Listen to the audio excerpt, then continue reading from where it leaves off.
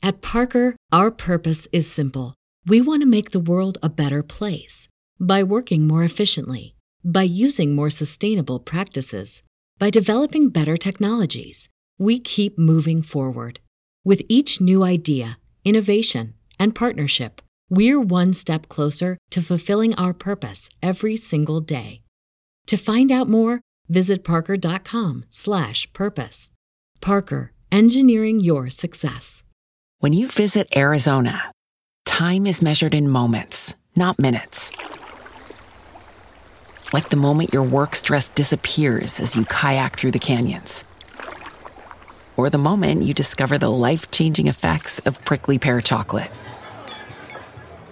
But nothing beats the moment you see the Grand Canyon for the very first time.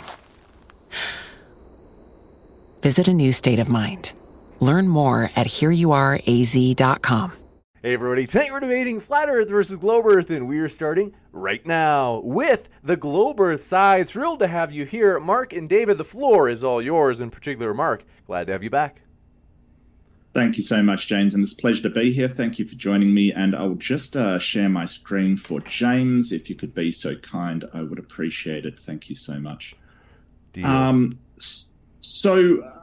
morning or evening, whatever the case may be. I'm in the negative position of the Earth being flat. Now, I just have some questions, and I'll skim through this so David's got some time to respond. But I really want to have some questions for the flat Earthers on how these things work.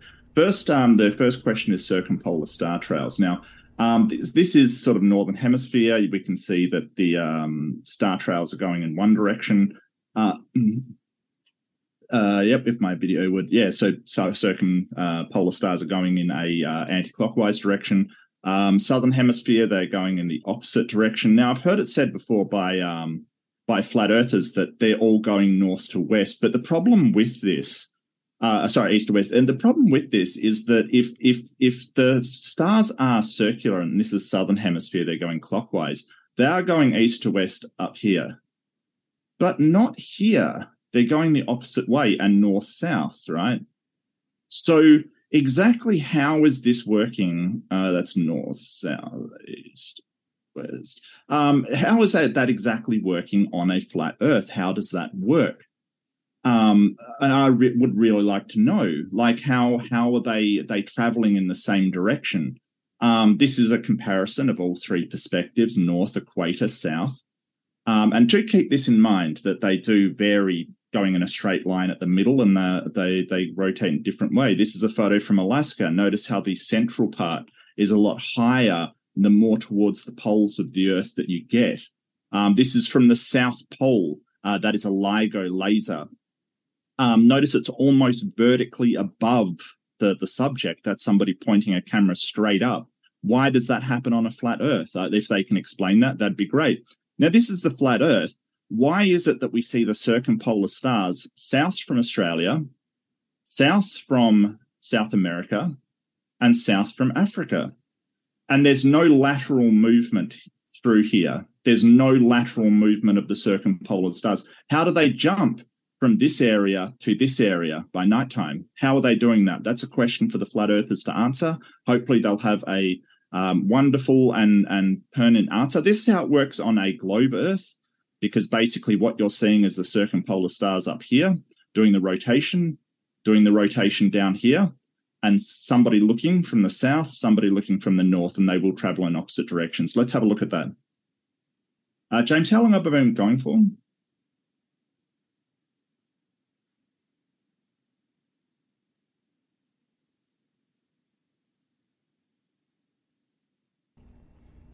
Fantastic. Okay, so that's how it works on a globe. Now, I would love to see them explain it on a flat Earth. And you can see straight at the equator, one direction up the top. And as you go further,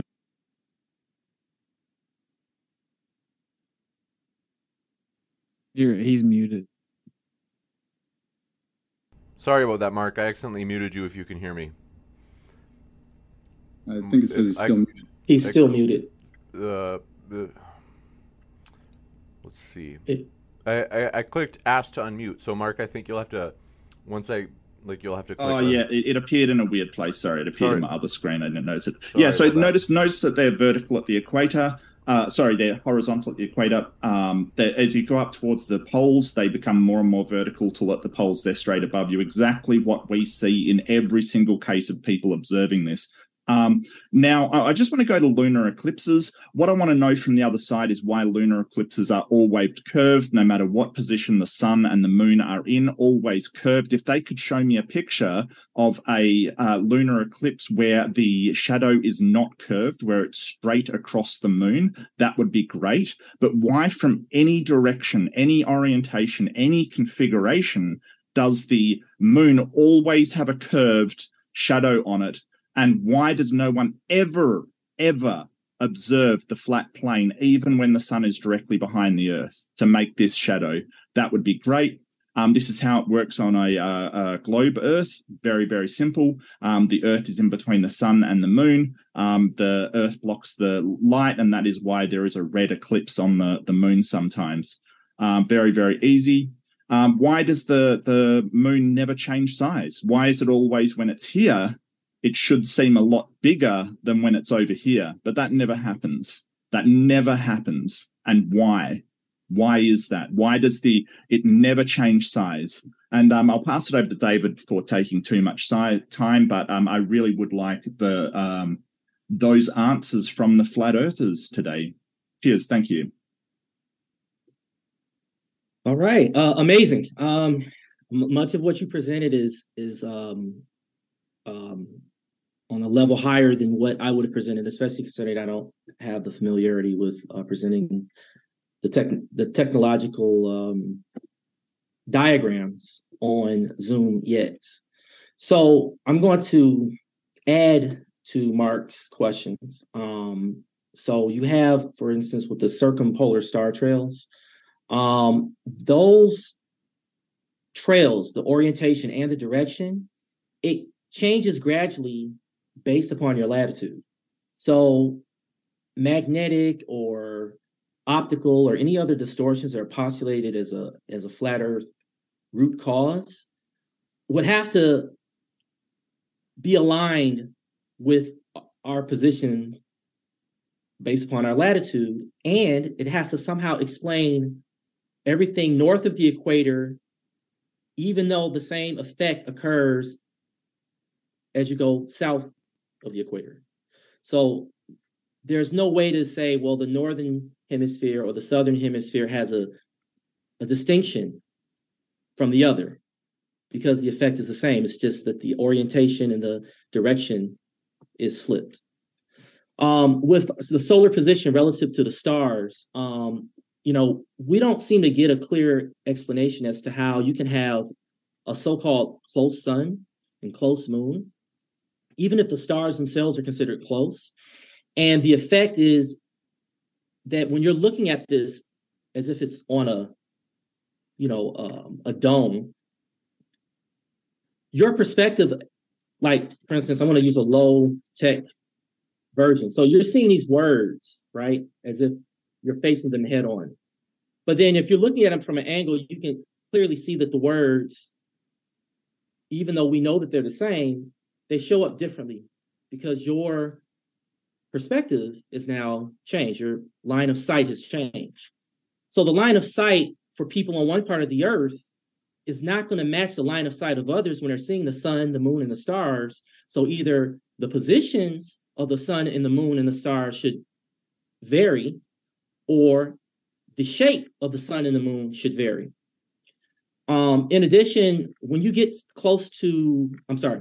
to speaking about optical distortions, you have a problem because the stars themselves should be appearing distorted, and that distortion should match whatever effect that you're saying. So even though we can say stars are points of light from a flat earth perspective, the distortion of those points of light should be apparent, and they should match whatever flat earth explanation is used to explain what we're seeing for the other effects of circumpolar stars with two axes, the sun and the moon being the shape and the size that they are from different points of view all over the world, being essentially identical, and so forth. And then with the lunar eclipse, why does the leading limb of the moon always face the sun? If the moon's light, if the moon itself is not reflection of the sun's light, why does the moon just so happen to always illuminate as if it's in a position relative to the sun about 300,000 miles or kilometers away from us, with the sun being on average about 93 million miles? Why does that calculation always work as far as positioning the moon as a sphere, reflecting a portion of its surface from the sun to us? And the only variation you can see is a very slight variation from one side of the earth to the other. And the fact that when you're seeing such a panoramic view, the limb of the moon is slightly, off, I guess the path of the leading edge of that moon's, the leading edge of that moon's 30 seconds. Light, the reflected light headed towards the sun. So it's kind of like this, where it's like, it's kind of going up and away just a little bit, but it's never like the moon is facing this way and the sun is on the other side, or, it's not in the same direction. So it's kind of like the whole process of explaining it on the flat earth side creates more contradictions, and magnetic this and that doesn't justify that.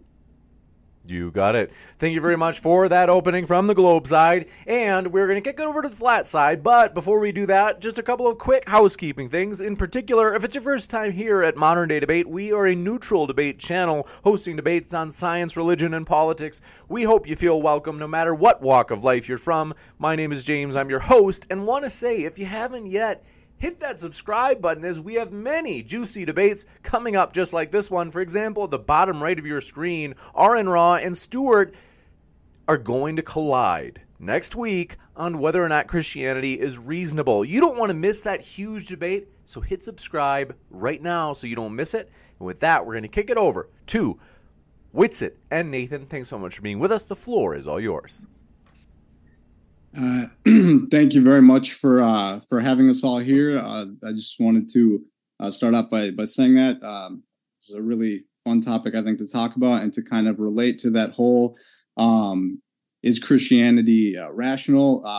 How I kind of wanted to open this was with something that I think pretty much every person who is on the flat earth side was at some point a globe subscriber. We were taught the globe. And I do want to emphasize personally that I do think that for a book like the Bible to be even considered true, the earth has to be flat. If the Bible is considered or even going to be attempted to be the perfect word of God, it has to be accurate when tested scientifically. And the Bible does say that the earth is stationary, is fixed and immovable, and that happens to be what we measure empirically with mechanical gyros. And it is so much so the point empirically that relativity has to say that we cannot do anything from the earth to detect the earth moving. So I think that is something that is for the Bible to be valid, the earth has to match, cosmologically speaking. And so I wanted to say that one of the big questions with this, please, anyone, flat globe, be open-minded to if I can give you any suggestion to what both sides are saying. We have to be rational. It doesn't make any sense to perpetuate something that isn't true, especially when we are dealing with, for example, people in the Gov who are willing to run things like Operation Top Hat. That's our government using a nerve agent on our own military without asking them. So we are dealing with some people who are maybe a little bit nefarious. So I wanted to emphasize that this has very serious ramifications. Either religion could be done away with, or and propel science, or if the Bible is true, that's really good because Jesus Christ is our Savior, and He gave us a free gift of salvation, set the example for us for how to live and to treat one another with unconditional love, which I think goes a long way. Forgiveness, mercy, and grace. So that said, with the earth itself, I do think that we do have, we'll get to the questions they brought up in the next segment, right? Yep. Okay. Just to, is there a way I could share my screen? Yep, we're ready for you. If you want to drag your cursor over the Zoom window, usually it's at the top or the bottom where it'll have a green button that'll say share screen. It'll have a little upward arrow pointing up. Okay. And then I just click on screen. Yep, whichever screen or window you want to share. So there you go. Okay, so this, okay. So this here is what I wanted to show. So this is basically, first off, with as far as scientifically talking about the Earth, which is what this debate is about. We're talking about the Earth. Matters of the sky are leaving the Earth and going to the sky. So that would be like trying to say if you play baseball with a round ball and a round bat and you round the bases and hit for a rounded average, that the field that you're playing on must also be rounded, which is a false comparison. Whatever the shape of the Earth is that we measure on the ground, we would have to have a sky geometry to match that, but you can't accurately match the sky if the shape of the ground that you're on is incorrect. That said, I personally, I'll get into that, but as far as the Earth is concerned, so mechanical gyros do not move. But this here, what you're looking at, this is a picture of 4 lights that were set up over a frozen lake. They are at 5, 6, 7, and 8 miles apart. And according to the curvature, how long have I been going? You've got 5 minutes and 46 seconds left. Okay. Austin, can I just finish this real quick and I'll let you? Yeah. Okay. So this is 5, 6, 7, 8 miles according to the curvature of the globe claims to know the size of the Earth, which means that we can do calculations to determine how much curvature there should be. This is from an observer height of 6 inches, and you can see all of these lights in a line, planar geometry of the surface of water with depth. This is a span of 5, 6, 7, and 8 miles away from the observer, and this is on a frozen lake. Actually, if I go to, I think it's right here, this is refraction, the index of refraction, and I can't highlight it through here, but where my cursor is, here you can see it talks about standard temperature is at 20 degrees Celsius. Whatever you measure for your refractive index, if you are in cold weather, you subtract 0.0004 from your measured refractive index. And if you're in warm weather or above 20, you add 0.004. So this is essentially saying that you have light that bends in 2 different directions. You're either going to subtract, making it bend down less, or add, making it bend up, but bend the other way because you're adding 2 different values. You cannot go in 2 different directions and get to the same point. You're going to go in opposite directions. So we see too far in cold weather and in hot weather. With that said, I think that's about all I wanted to get for the beginning. And here's the whole non-motion thing. You can't tell, relatively speaking, from the Earth. Are you moving? Are you not moving? Which train is moving? This person sees this one. This person would see this one. All right, Austin, I'll pass it to you. Cool, James. What's left? Got 3 minutes and 48 seconds. All right, cool. All right, so basic misunderstandings of the star rotations doesn't prove a globe. A fundamental thing everyone should understand is the entire globe model was engineered based on the sky. Literally, that's how we engineered the globe model. Was we looked at the sky, looked at the stars, looked at the sun, looked at the moon. We came up with stories. We engineered the globe Earth as a theoretical model. We then took the data from the flat Earth or a flat map, different flat maps, and put it on a globe. That's what objectively happened. So if you now in 2023 point to the sky and say, look, the sky matches my globe model, that proves my globe model, that's incredibly ignorant because that's how we made the globe model. Okay, now you can show that the star trails work in many different ways. Actually, Walter Bislin, an anti-flat earther, made an entire program showing how you could see it, then just claimed it was impossible because light wouldn't behave that way, in his opinion. Okay, so you can actually watch it diagram out the entire southern star trails, every single observation, declination, inclination, everything about the stars completely mapped out on a plane Earth. You can also put a dome over top of concentric circles and get the exact type of rotation in the south. Basically, what it comes down to is the globe Earth is making a claim antithetical to empirical evidence, right? Like when we do all engineering projects, railways, bridges, long factories, 100 square miles. We use plane survey, which treats the Earth as flat and neglects any type of curvature. And that's how we do all engineering projects in the real practical world. And when we do anything technologically, we assume the Earth's not moving and we build it over top of a plane. So if all physical empirical measurements show that, you have to make calculative assumptions based on optics and then look at the sky, reify the model and reverse engineer it and somehow claim that it's a prediction. That isn't proof of anything. So we need actual substantial empirical evidence void of fallacious reasoning. And I've never actually seen that occur. So hopefully tonight we won't have a bunch of like fallacies and begging the questions, reification fallacies, shifting the burden of proof. Fundamentally, it's said that, oh, well, since you're challenging the popular belief, you have the burden of proof. But that's incorrect, actually. Like you can say that, but the empirical evidence shows one thing. You're claiming the antithesis of that. You have the burden of proof. And flat's not a shape, in case people don't know. So anyway, it's just a description of the surface. I actually think that there's just land coming out of water, but either way, you guys have the burden of proof. Hopefully you'll substantiate that. You won't, though. You'll just say, I don't think this could happen on a flat Earth. We'll have to explain your misunderstandings. And hopefully by the end of it, we'll actually get to where you can substantiate physical demonstration and measurement of curvature and orbital motion. And until then, I guess we'll just sit here with all the empirical evidence.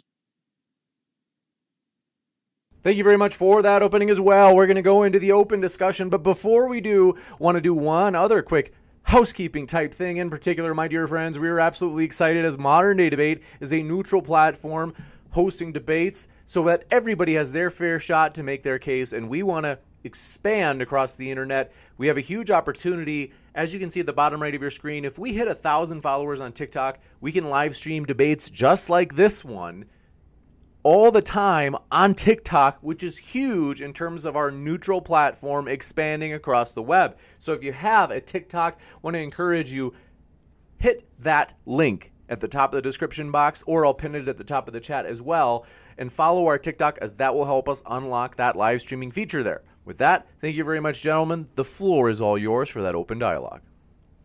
Yeah, there's a couple of things I'd like to address first, just before going into it. I'll address two things, and one is interlinked to another. So first off, for the burden of proof, Whitsitt is actually making a positive claim. He's making the claim that the Earth is flat. Unfortunately, he stepped into a flat Earth debate today. So he's actually got a burden of proof to demonstrate that the Earth is flat. He doesn't shrug that burden just because he says, hey, I don't have a burden of proof. You're burden shifting. No, he's incorrect. He's making a positive claim. He has a burden. And that ties in with all the observational evidence he claims to say, with Nathan's thing of, well, mechanical gyros don't show rotation of the Earth. Yes, but the more accurate ring laser gyroscopes do, thanks to, Bob, who showed it working. Thanks, Bob. And the Foucault pendulum, which actually shows the rotation of the Earth. It's these observational things that we see that shows that Earth is a globe and rotating. So that whole thing about observation and sort of the assumption that, hey, because they calculate for simplicity on a flat plane, and it's only for simplicity, by the way, it must be flat. It's a non sequitur. It doesn't follow. Just because they're doing something for simplicity doesn't mean that is actually the case. All right, let me address this here, because this seems to be something that you guys frequently misunderstand. So, sure, if I say the Earth is flat, that is a positive claim. I have the burden of proof to substantiate a description of the surface being horizontal, and that level's horizontal. They don't do it for convenience purposes. If I build a 10-mile bridge, right, that would be 70 feet difference on a level horizontal in a curved Earth. Well, we build it horizontal, and guess what, Mark? It works every time. And guess what, Mark? Yeah, they account for that. Wait. We can't do it if we don't assume. Whoa. We can't do it if we don't assume it's horizontal. Let me explain the shift in the burden of proof, commonly misunderstood. Shift in the burden of proof, a special case of argument ad ignoranum, is the fallacy of putting the burden of proof on the person who denies or questions the assertion being made. The source of the fallacy is the assumption that something is true unless proven otherwise. Okay, that's a definition of shifting the burden of proof. You guys claim the Earth is a ball that spins, tilted, wobbling, revolving around the sun in a vacuum in an ever-expanding universe of nothingness that came from nothing. That's your claim. I claim a description of the surface. I have physical empirical measurements, millions of them. Plane survey data shows that. Sea level shows that. Okay, so I have substantiated that we measure the surface of the Earth to be flat. You make calculative optical assumptions, putting the plane surveys together, and then you shift the burden of proof. So you need to substantiate your burden of proof that the Earth is a ball that's orbiting around the sun in a vacuum. That if you say that we only need to talk about flat Earth, that is a textbook shift in the burden of proof. I am denying or questioning your assertion being made. No, All you right. also have an assertion. You're asserting that it's flat, and that is your burden of proof, sir. You cannot shrug that just because you're saying, hey, what we observe, because what we observe is tons of photos, tons of observations. There's all kinds of evidence for the globe Earth. And the whole idea that the universe came from nothing is a straw man, like you usually do your fallacies, Whitsett. I mean, if you would just learn fallacies, that would be great. But just because one person claims that the Earth is flat doesn't mean that they just shrug their burden of proof automatically. As far as your bridge thing, the Verrazano Narrow Bridge in New York, even though when it was built, its two suspension towers are 693 feet tall, 4,260 feet apart. Each tower is vertical and perpendicular to the water. They are 42.28 millimeters further apart at the top than the bottom. So you're wrong. They do account for curvature of the Earth when building these things, and you would know that if you knew anything about civil engineering. Okay, so I'm just going to address this again, then I'm going to let Nathan jump in because I'm on here all the time. You don't, again, I didn't shrug it off. You blatantly misrepresented me. Joy did.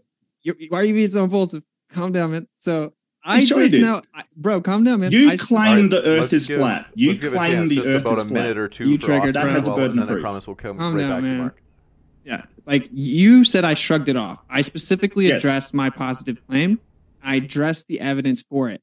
You then brought up something about a few millimeters with the bridge. What about Lake Pontchartrain, which is the longest bridge in the world, 24 miles? Let's talk about that. Let's talk about how I talked about 10 miles and 70 feet. You talked about New York and a few millimeters. Okay, we build a horizontal level bridge. We have to treat it as horizontal using plain survey data, which ignores the curvature of the Earth. We build the bridge level, which means horizontal. If we build it level, ignoring curvature, then that's what?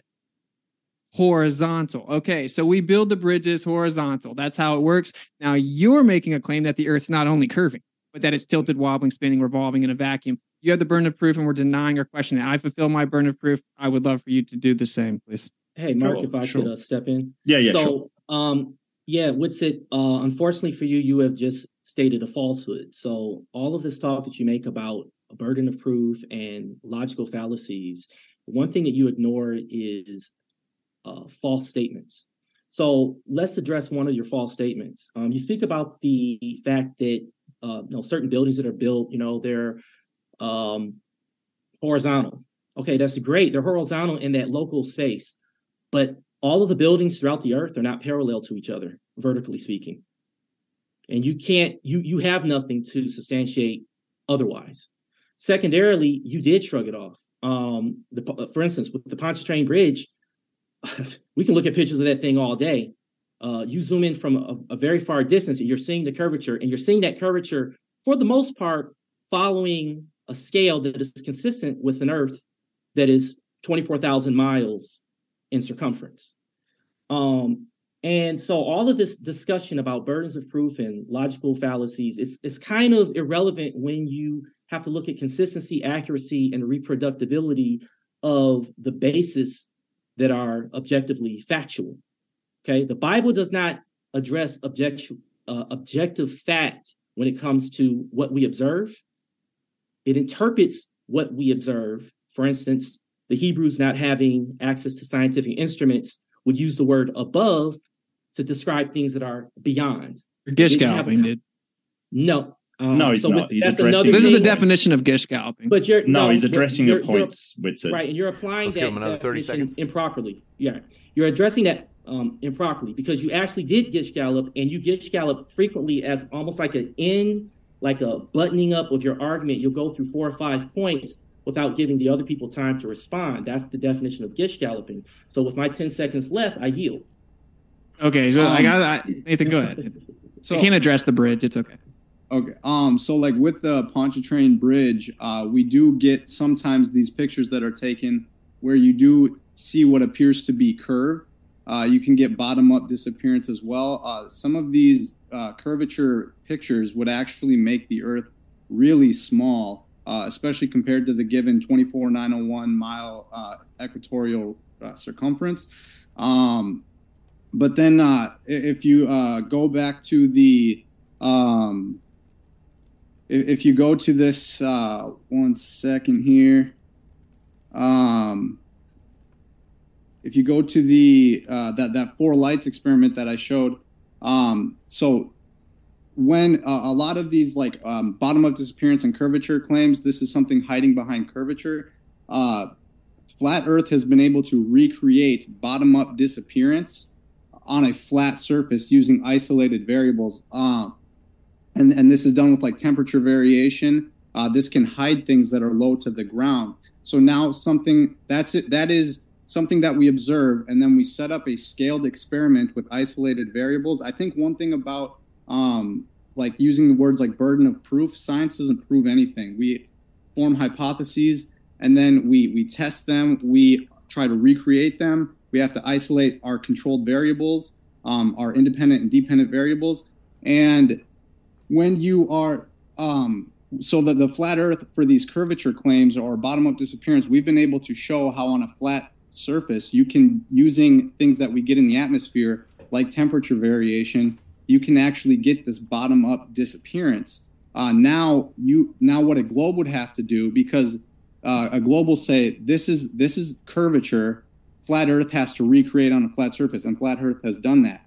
What the globe needs to do is take that 4 lights experiment, and they need to recreate on a curved surface, because I'm skeptical that refraction can make linear spaced lights have exponential refractive value that scales everything to look and appear exactly planar. So I would need to see a curved surface appearing exactly linear. Okay. And then as far as I can just give you address one last point, and then we'll kick it back over to the globe side. I was just going to kind of get at some of those openings that Mark had provided, but I think I can leave it at that for now. Okay, well, I'm so glad that Whitsitt brought up Lake Pontchartrain. I would like to share my screen to show everybody this, if you could be so kind. Okay, so that's the Lake Pontchartrain power lines, just a snapshot of them. The funny thing is with this one, they also did multiple different angles showing the curvature of the Earth as well. So, whoops, sorry, Whitsitt, you've got a bit of a problem there, buddy. Here's also the Lake Pontchartrain Bridge. Oh no, whoops, Whitsitt. That's crazy. So, the Earth is changing sizes, bro. No, that's not sizes. It's just difference in perspective. So perspective makes it look more or less. So you're actually, excuse me, Whitsitt, I'm talking right now, buddy. Cheers, mate. So you're actually referencing something that directly shows that you're 100% wrong, which is just incredible. I mean, the bravery of this man is it's incredible. So the whole is this like a 4-minute each time type of debate, or was I do want to.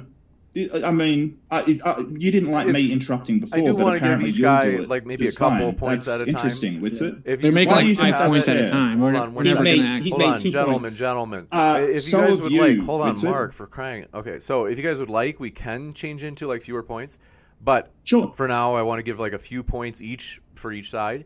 But let me know. I mean, is that your guys' preference? Because we listen to what they're doing, James. Right? They're taking a couple personal jabs at me to start their point, and then they're saying 5 or 6 points, and they're never addressing like the actual points made from us. So nothing's happening. That's false. So he's made 2 points. What we'll do is, I think, remind me who got us started on the open discussion. I started the open discussion. Okay. Yep. So what we'll do is we'll give Mark a chance to finish up his speech that he's on, which is about 2 minutes. Then we'll give you roughly the same amount of time with it, and then we'll kick it into like a 1-minute interval thing. Does that make sense? Okay. Yeah. I mean, we can do whatever. I'm just being honest and realistic, and I know that none of the points are being addressed right now. So it's whatever. Hey James, the thing is he's not being honest. So that's the part. Let me get this. There's straight. The 15th ad hom. You guys are crushing. We're addressing. No, he's talking. What are you talking about? We're addressing the points that you're making, but somehow we're making too many points, but we're not addressing them. This is. I can't even believe you said that, Whitsitt. I've made no personal attacks whatsoever. Everything I've said has been about your arguments, not about you personally. Nothing is about you personally. Okay. So I don't know where you're getting that from. It must be sort of a victim complex or something. I don't know what you're. There's another ad hom. Well, Woodson, it's okay. Sure. You're going to get a few of them. You're going to get a few of them. He literally said, "I don't do any ad homs." No, but maybe you're Yeah, perceiving it that way. He's pointing out accurately your dishonesty, and that's just the way it is. Yeah. So the thing is, Nathan, if you want to show how everybody's wrong in science about the way that your experiment is working there, what you would do is you would present your experiment for scientists to do under controlled conditions. You would basically write it up in a report and publish it. Take it to people and say, hey, this is what I found about your science that is wrong. And there's nothing stopping you from doing that. I have been talking. This is separate for what I'm in school for. Currently, right now, is nutrition. Heart disease, by the way, leading cause of death in our country is reversible and preventable with plant-based eating. I have an angiogram proof of that. And so getting to write a paper, I was talking to my biology professor. And she actually said that you have to become degreed. You have to then work in the field, become like a research scientist. It's not anyone that can just pose a paper and then have it get peer reviewed, because we have made long range observations in various conditions with various things, using lasers, using mirrors, using sources of light. We've made these observations in several areas, several locations. From different altitude, different observer heights, especially that one that's under a foot, and then you take into account refraction and having it in various degrees, which sends the light in other directions. And if I could actually to go with, can I share my screen for a sec? So with the gyro here, I think, is everyone seeing this like military video? So this was the military using a mechanical gyro, I think from in the 50s. They're talking about how over time, over 6 hours, the orientation of the axis of the gyro would shift because it's following the Earth. And so then this is a 6 hour sped up video of the gyro, which doesn't do what our own military is saying that would happen with a precise gyro. And so this is actually a mechanical gyro. And I say mechanical because mechanical has to do with its own properties, its own what the constituent parts are subject to forces, physical forces only. Something like a ring laser gyro, the flat Earth would explain that using ether. Light is what is affected by the ether. And so using light, like this, even Albert Einstein in that quote where he talks about that we can't detect the motion of the Earth, but we know the Earth goes around the sun. He is saying that you can't use anything optical. Nothing with light can show, because all that is detected is the rotation of the ether, the 15 degrees per hour. Flat Earth would, especially because in science you have to, if Bob was wrong about that, where he was initially at, he can then reform his hypothesis and say, okay, the ether can cause it. And that's what science is about. It's about refining. You can be wrong in science. Science is wrong often. Okay, is it possible for someone else to step in now? It's been way more than 2 minutes. It's been a lot of time. I'm usually like an agitator, but minute intervals. So if you want to wrap up this point, Nathan, maybe in about 30 seconds, and then we'll jump into those 1 minute intervals that Austin requested. Yeah, and then the last thing I was going to do with this video here is actually, this was someone who had gone and with the motion of the Earth and using physical or mechanical things, this was a gyro that didn't move over 4 hours, so much so that they actually, this science center actually ended up taking this display down. I think I have it on here somewhere. But they ended up taking this down because it didn't move. When you take the motor out and everything, these things don't always, and sometimes they can go in other directions. But these are things that are not showing motion. So all right, okay, all right. So first of all, you've shown examples, demonstrations that are not experiments. Timer set. Yep. So you've shown examples and demonstrations that show that the way that those examples were used were faulty. There's no way to verify the quality of how that experiment was done. So they are rejected You have nothing to follow up with. Those are what you guys call the black swan, your black swan exceptions to a rule. An exception to a rule, especially when it's not substantiated by an experiment, does not bolster your claim. In addition, when you're being so skeptical, you should validate your skepticism with these facts.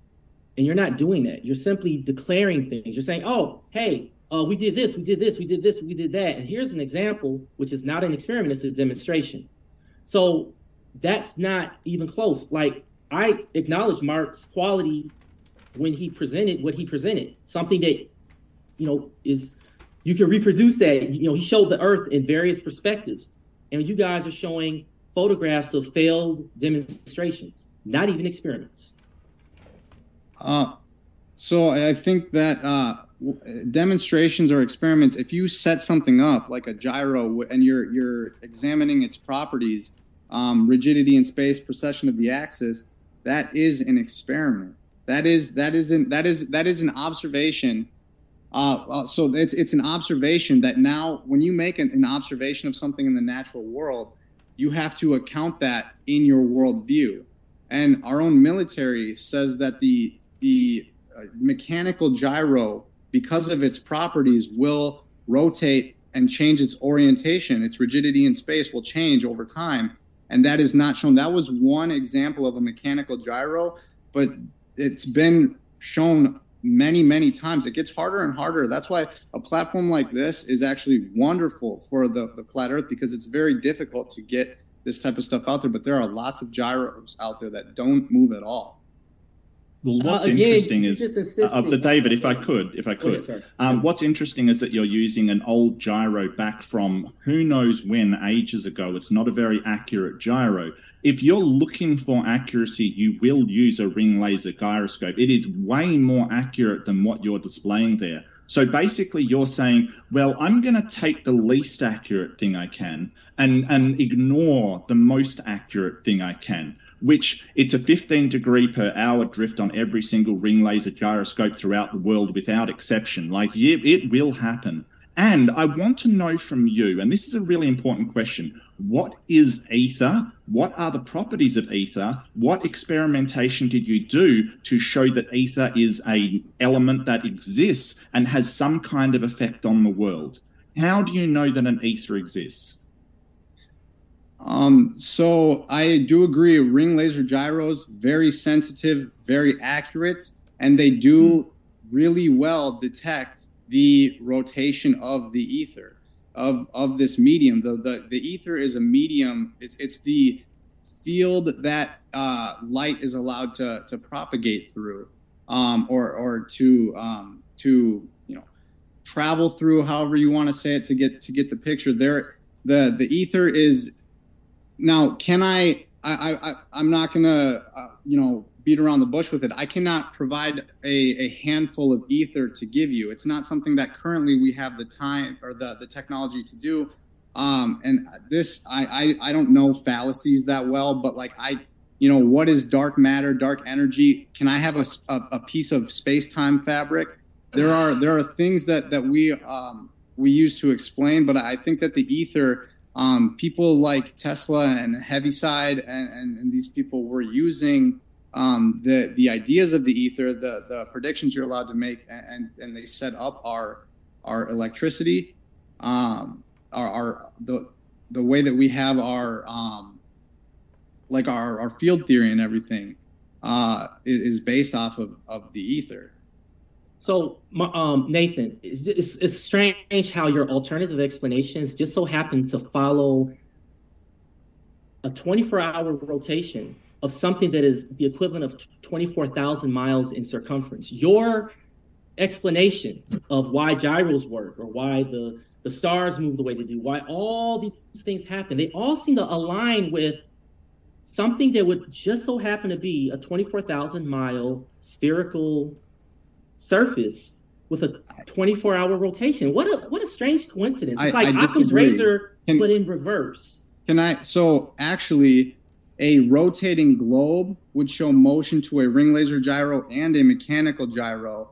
A flat Earth can account for a non-rotating mechanical gyro and a rotating ring laser gyro. which is what we observe. I don't think so. You won't address that? Nah, that's not. You're making that up. So no, it's observed. Nuh-uh. When has Aether been observed? Can I say something now? Hey, can I say something now? Is that okay? Hey, so we're gonna go back to the beginning. You guys wanted to run away. You did it on purpose. Mark pretended that he won the. Why are you changing the subject? No, I'm going back to the first subject, which was what you ran away from. You showed a picture of Pontchartrain and pretended it proved me wrong. It didn't. 24 feet. That's almost 400 feet of curvature you'd have to account for. We know that that's not the actual curvature rate, or the Earth would have to be like half the size you claim it is. Secondly, there's a 104 mile bridge in China, right? And it would have thousands, like 7,000 feet of curvature. So you showing a picture and saying, haha, you're stupid, and then sprinting away from letting me rebut it is not somehow you annihilating me. Okay, why don't you just rebut it? Wait. And I'm going to address. All right, we're going to give Austin. And I'm going to address what you just said. And I'm going to address what you just said, which is actually we have a sidereal rotation that is measured with the stars. That's where we get the 24-hour days. We actually 24 hours and 23 hours and 56 minutes. That's literally where we got the construct of time. For you to pretend that somehow what a coincidence it matches, that's where we got this sidereal rotation. The sky moves. You claim it looks like it moves, but the Earth moves. It translates centrifugal force. If you understood the theory of relativity, you would understand that it actually says that on a stationary Earth, it would translate centrifugal force to the Earth, which of course we don't believe in relativity anyway. So there you go. You just have a fundamental misunderstanding, and all of quantum physics knows there's now an ether. So you guys will just have to crawl back over here anyway. So you 1 minute means anything. Contradicted you in the first place. Yeah, none of this means anything. This is just word salad from Whitsitt. He's basically appealing now to relativity, which he doesn't believe in. There's no 400-mile bridge in China. Which I said 100 mile. I thought you said a 400. You might want to slow down your rate of speed, Whitsitt. You're talking too fast. Yeah, so you're not heard all of that is just word salad and hand waving. So we provide photos, we provide sort of demonstrations, we provide all of this. Whitsitt, could you just stop stroking your ego for 2 seconds? Hand wave dismissed everyone. Hold on. All right, so we showed the pictures, we showed all of the evidence. We're basically talking about ether in a sort of, rush out stage left. Whitsitt goes back to, actually my bridge thing, even though it shows that he's wrong in plain, sort of straight in front of your eyes, he wants to go back to that and say, well, no, actually, don't believe your eyes. Actually, all of this word salad, for some reason, it doesn't apply. No, it does apply. There's nothing that Whitsitt has said here that has any validation, but I would like to go back to ether because we were discussing that. And what proof do you have for this magical ether, Whitsitt? What experiments have you done? What studies show that this stuff actually exists? If you can't show it to me, if you can't demonstrate it, if you can't present anything about it, why should anybody believe that this magical substance actually exists? Why don't you apply the same criticism to your own belief system about the theory of relativity? But again, actually, if we just look at our eyes, if we just take our eyes and believe our eyes, the Earth would be flat, right? The horizon's horizontal, and we see the stars move. All of a sudden, we do believe our eyes. When we look at Lake Pontchartrain, which changes curvature rate, admittedly, if that was the actual curvature rate, it would make the Earth way smaller. You ignored that point. Secondly, when they actually did the engineering blueprints for Lake Pontchartrain, they used plane survey data. Thanks for playing. Same thing in China. Plane survey data. That's 7,000 feet horizontal level in small increments that they would have to account for. They didn't account for. They built all the bridges like it was a plane. You're throwing away the engineering and the physical building and the physical level. Not accounting for curvature means horizontal. You ignore that point. And you said word salad. I bet you couldn't even define word salad. Word salad is something like wall, 7, chicken, yesterday. Literally incoherent words that make no sense. Nothing I said was word salad. And fifthly, there's unified field theories being proposed to explain the unification of the forces, theory of everything, the grand unified theory, all explaining a background medium, which is required because we have the Casimir effect, right, which we have non-conductive plates that show energy fluctuations within a vacuum. We have vacuum energy, 0-point energy, quantum foam, quantum energy, all these different claims they give to the fact that we know there's something outside of the vacuum, and the vacuum is not just Newtonian emptiness, and that this is well known. I can cite many Nobel Prize-winning physicists within the top levels of quantum mechanics. There is 100% a background. Frank Wilczek, 2008, said that there must in fact be an ether. The fatherhead of quantum mechanics. You can make your own. The father of quantum mechanics, Paul Dirac, said that we are get you to wrap up this point, Whitsitt, and then we'll kick it back over to the other. The father of quantum mechanics, Paul Dirac, said we are rather forced to have an ether because the velocity must be of a real physical thing. Frank Wilczek said that we're entering a new golden age of physics. There must in fact be an all-encompassing substance of everything that holds it together, also known as an ether. And I could go on and on and on. Robert Laughlin from Stanford. Wrapping up. Whatever. Go ahead, See, David. I have to do this because this is how that now we're maximizing sophistry. That's why. So I have to speed through a minute. Still That's wrapping what up. you get. That's what you get. Still going, is he? Yeah. Okay. So ahead, David. look. So what's it? Well, actually, both of you. So you just did it again. You're reciting. You're doing what's called gish galloping, and your rate of speed of speech it's like a substitute for content for the quality of your content. So we're back to a contradiction. You said on one hand, hey, trust your senses, but then on the other hand, don't trust your senses. And so one thing that you do with it that is quite, it used to be annoying, but now I'm entertained. I look at my little imaginary watch here and wait to see when you do it. You're arbitrary. You bring up points that have arbitrary relevance. They're not directly related, or they may be directly related, but you think that like talking about relativity is going to determine how this argument turns out. And the fact of the matter is it doesn't. The Pontchartrain Bridge, and also to you, Nathan, the Pontchartrain Bridge may show some distortion on that rate of curvature. But you got to keep in mind, you're zooming in to see that bridge over a millimeter of viewable angle on the horizon where there's so much distortion. And you guys are trying to explain that, all of this refraction, the refractive indices on the horizon is somehow explainable on the Earth. And here's something you overlook, Nate. When you have a refractive index that's caused by those temperature variations, you would have a concave result on a flat plane. That flat plane would appear to be concave as you're looking like a bowl. It would be in every direction you zoom in, you're seeing that land rise up. And you never, no. You have never demonstrated that, and you can't demonstrate it because it doesn't happen. And you know why it doesn't happen? Because the Earth is curved. Now I can do it. So with that Pontchartrain Bridge, in the images that were shown, you can see that there is some like the bridge is essentially, it looks like it's floating, and I don't think that bridge is actually floating. So there are some optical things going on, but we have shown on a flat surface, we've shown things that cause this type of miraging. I think it's called phantom organa, or there are a few different types of optical things that we can see over water. But the flat Earth has been able to recreate these using isolated variables, not at those like distances, temperature. We'll let him finish, David. Yeah, so sorry. with what I had asked for with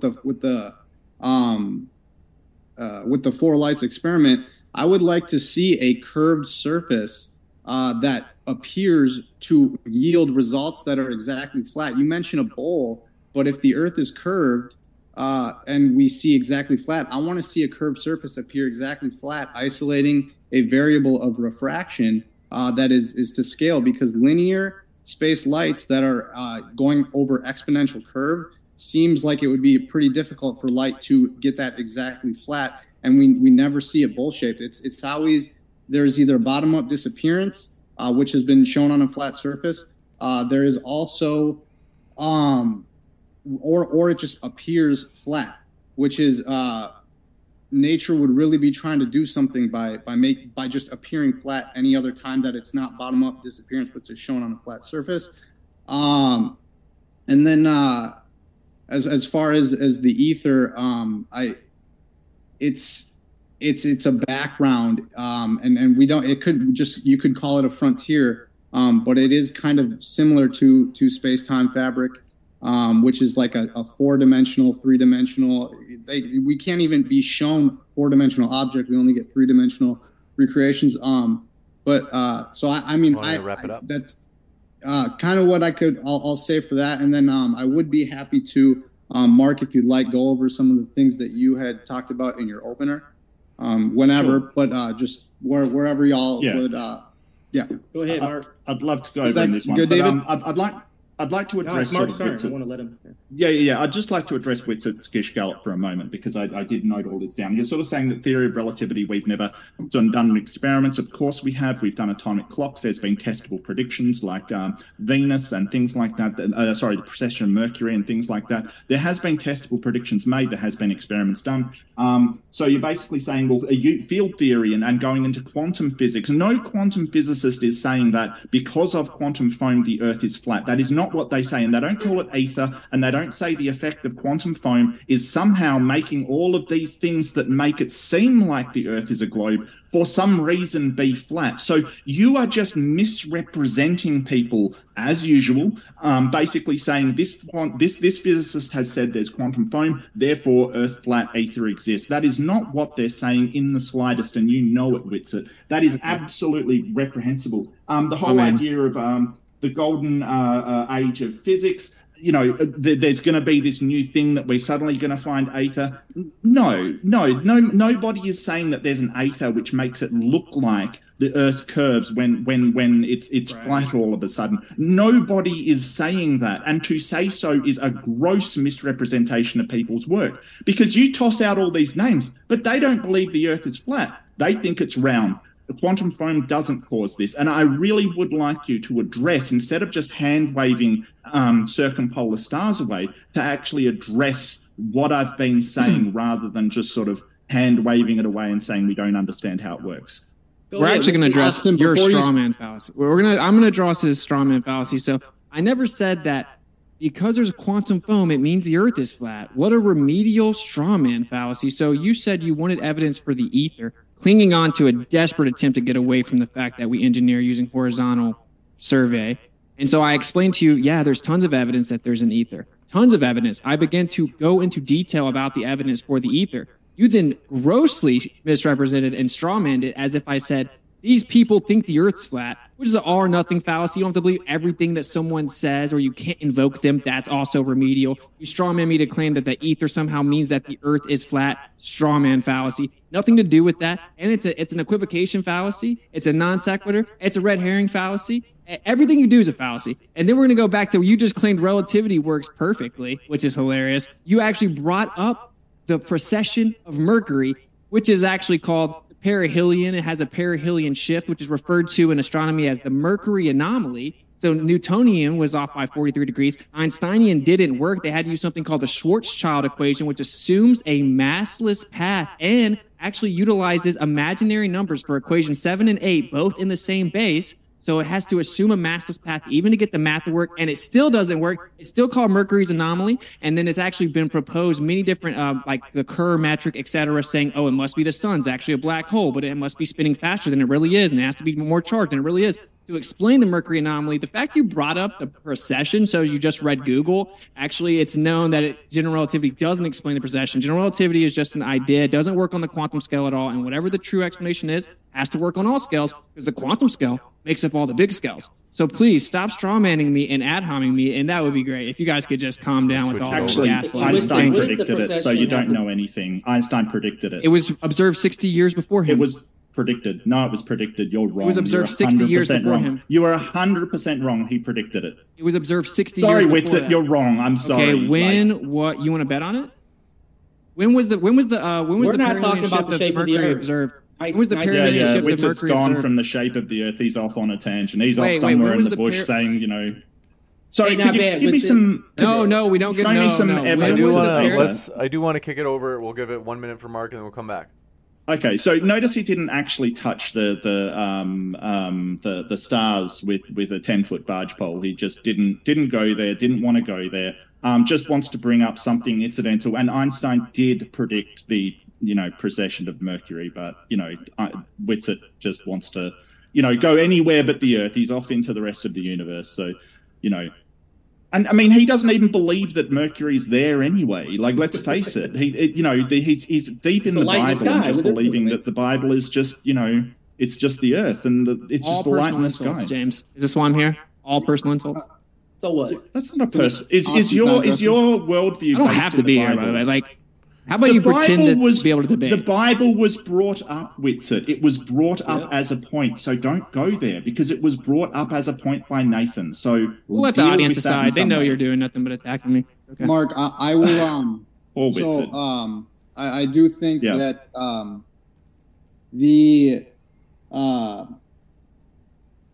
with the stars, so you do have star trails. Austin was talking about the ether because that was something that you had asked, but going to the stars for your opener, I think, is more leaving the earth than talking about the shape of the earth or the motion of the ground or the shape of the ground or water.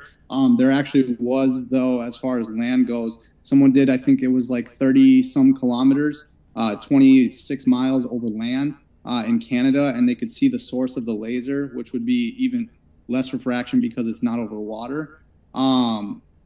You can check. I think Taboo Conspiracy has it on his channel, and I think I have the guy's channel as well, which I can share. But as far as the star trails go, so one of the big differences that I think people should really think through is the flat Earth does not claim to know the stars. Now, if you burp on an exoplanet, the globe is going to say we can detect what the gases are or that are in the atmosphere, and so you can tell what is going on on another planet. So there's a lot of extra claim to knowledge in a globe Earth. But as far as how the stars go, we can't really we don't have a model quite per se for the stars.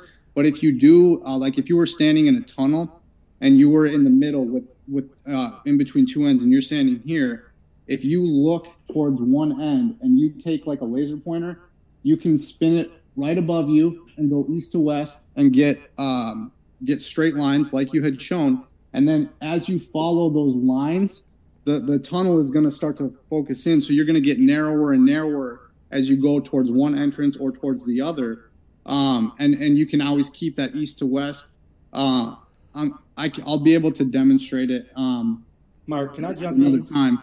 I haven't gone to a tunnel to do this, but visually I know what it'll show. So Nate, can I? It's been a couple minutes. Okay, so here's the thing. I spoke about the concavity, the bowl effect. So here's the thing. I want you to think about this logically. The Earth is flat as far as you're concerned, and a laser can be pointed from one part of the Earth to the other. Right? That will be a demonstration of a flat Earth with no refraction, no refractive index, way out yonder, because the laser would be doing what it should be doing over a flat Earth. Right? The Earth doesn't have no refraction, though. I'm not saying that the Earth has refraction. I'm talking about the air above the Earth. There's no refractive index. That refraction is caused by a fluid. Air is a fluid. Air, any transparent. Also anything that's solid and transparent. That's true, right? But in this discussion, we're speaking of fluids like air and maybe water. The point is gas. Right, but it's still a fluid. A gas is also known as a fluid. So in any event, you're looking at something without a refractive index that will show you that laser from one part of the Earth to the other. Can I ask something just for clarification? I just want to know I'm following along with your example here. So you're saying if you shine a laser on an Earth, I just want to clarify. So you're saying if you shine a laser where there's no refraction, you can see it far away on a flat Earth? I'm trying to verify with you that would be the case on a flat Earth. You're on a flat Earth and you're pointing a laser along this flat plane of existence from the source to the observer, and you see it. You see it 26 miles away. A demonstration for you that the Earth is indeed flat, right? Yes. Okay. Now, watch this. It's not a vacuum. I don't care if there's a vacuum. It doesn't matter. You can see the laser. You are making your own argument. I'm just affirming your argument. So there's a problem here. What happens when you don't see those lasers? From those distances. What would you explain that to be caused by? A refractive effect of some sort? Yes.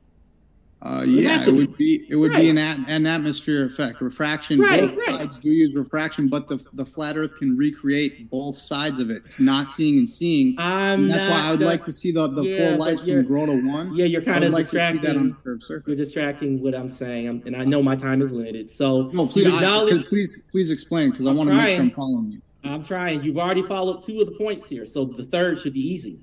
If the laser is able to be seen on the flat Earth along a great distance because of no refraction, and the laser cannot be seen along that distance because there is refraction, then you should see that bowl effect that I told you about when there is no laser. Just think, let that marinate.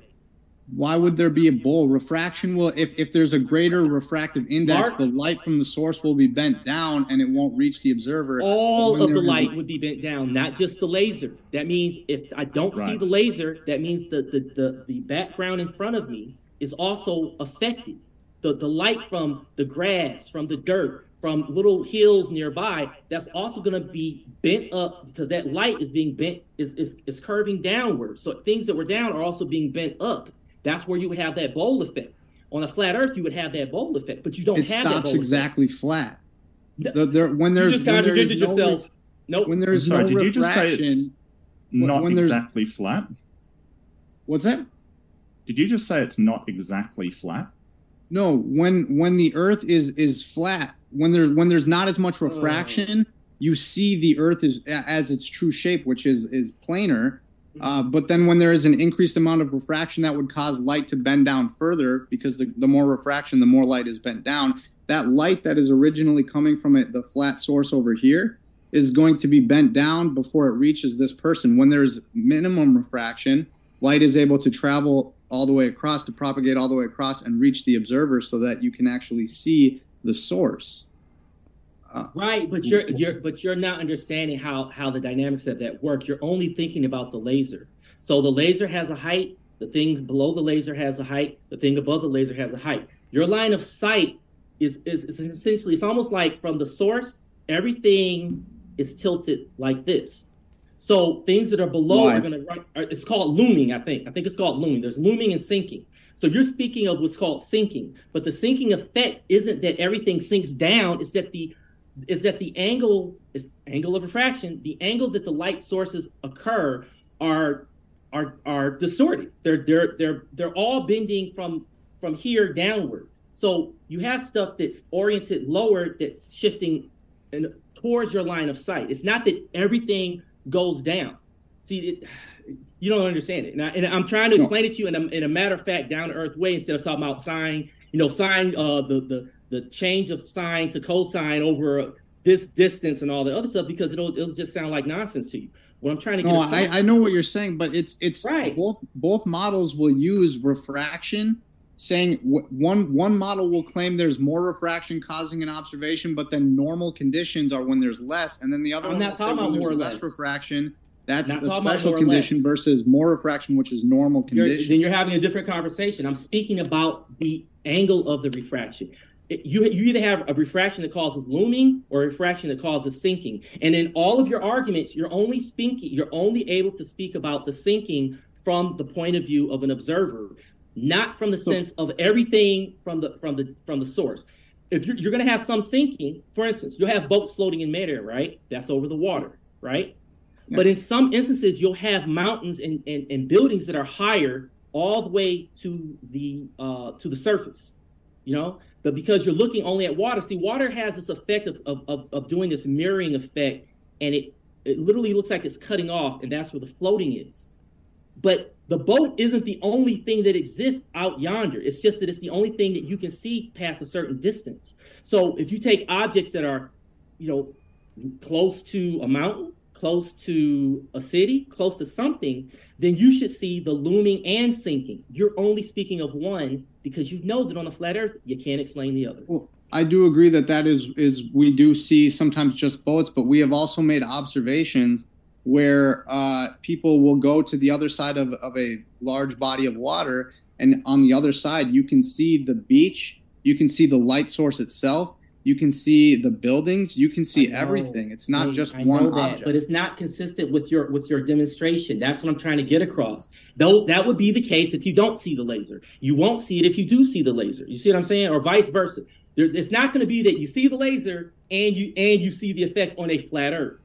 That's the problem. Now, the dynamics of it gets so confusing because I'm trying to explain something from the perspective of something that is absurd, and I'm trying to make it sound consistent. All I need to explain to you is that you got to have an explanation for one and the other. And temperature creates the gases expand. So what ends up happening is that the density of the gases decrease, and that is what allows the refraction to occur.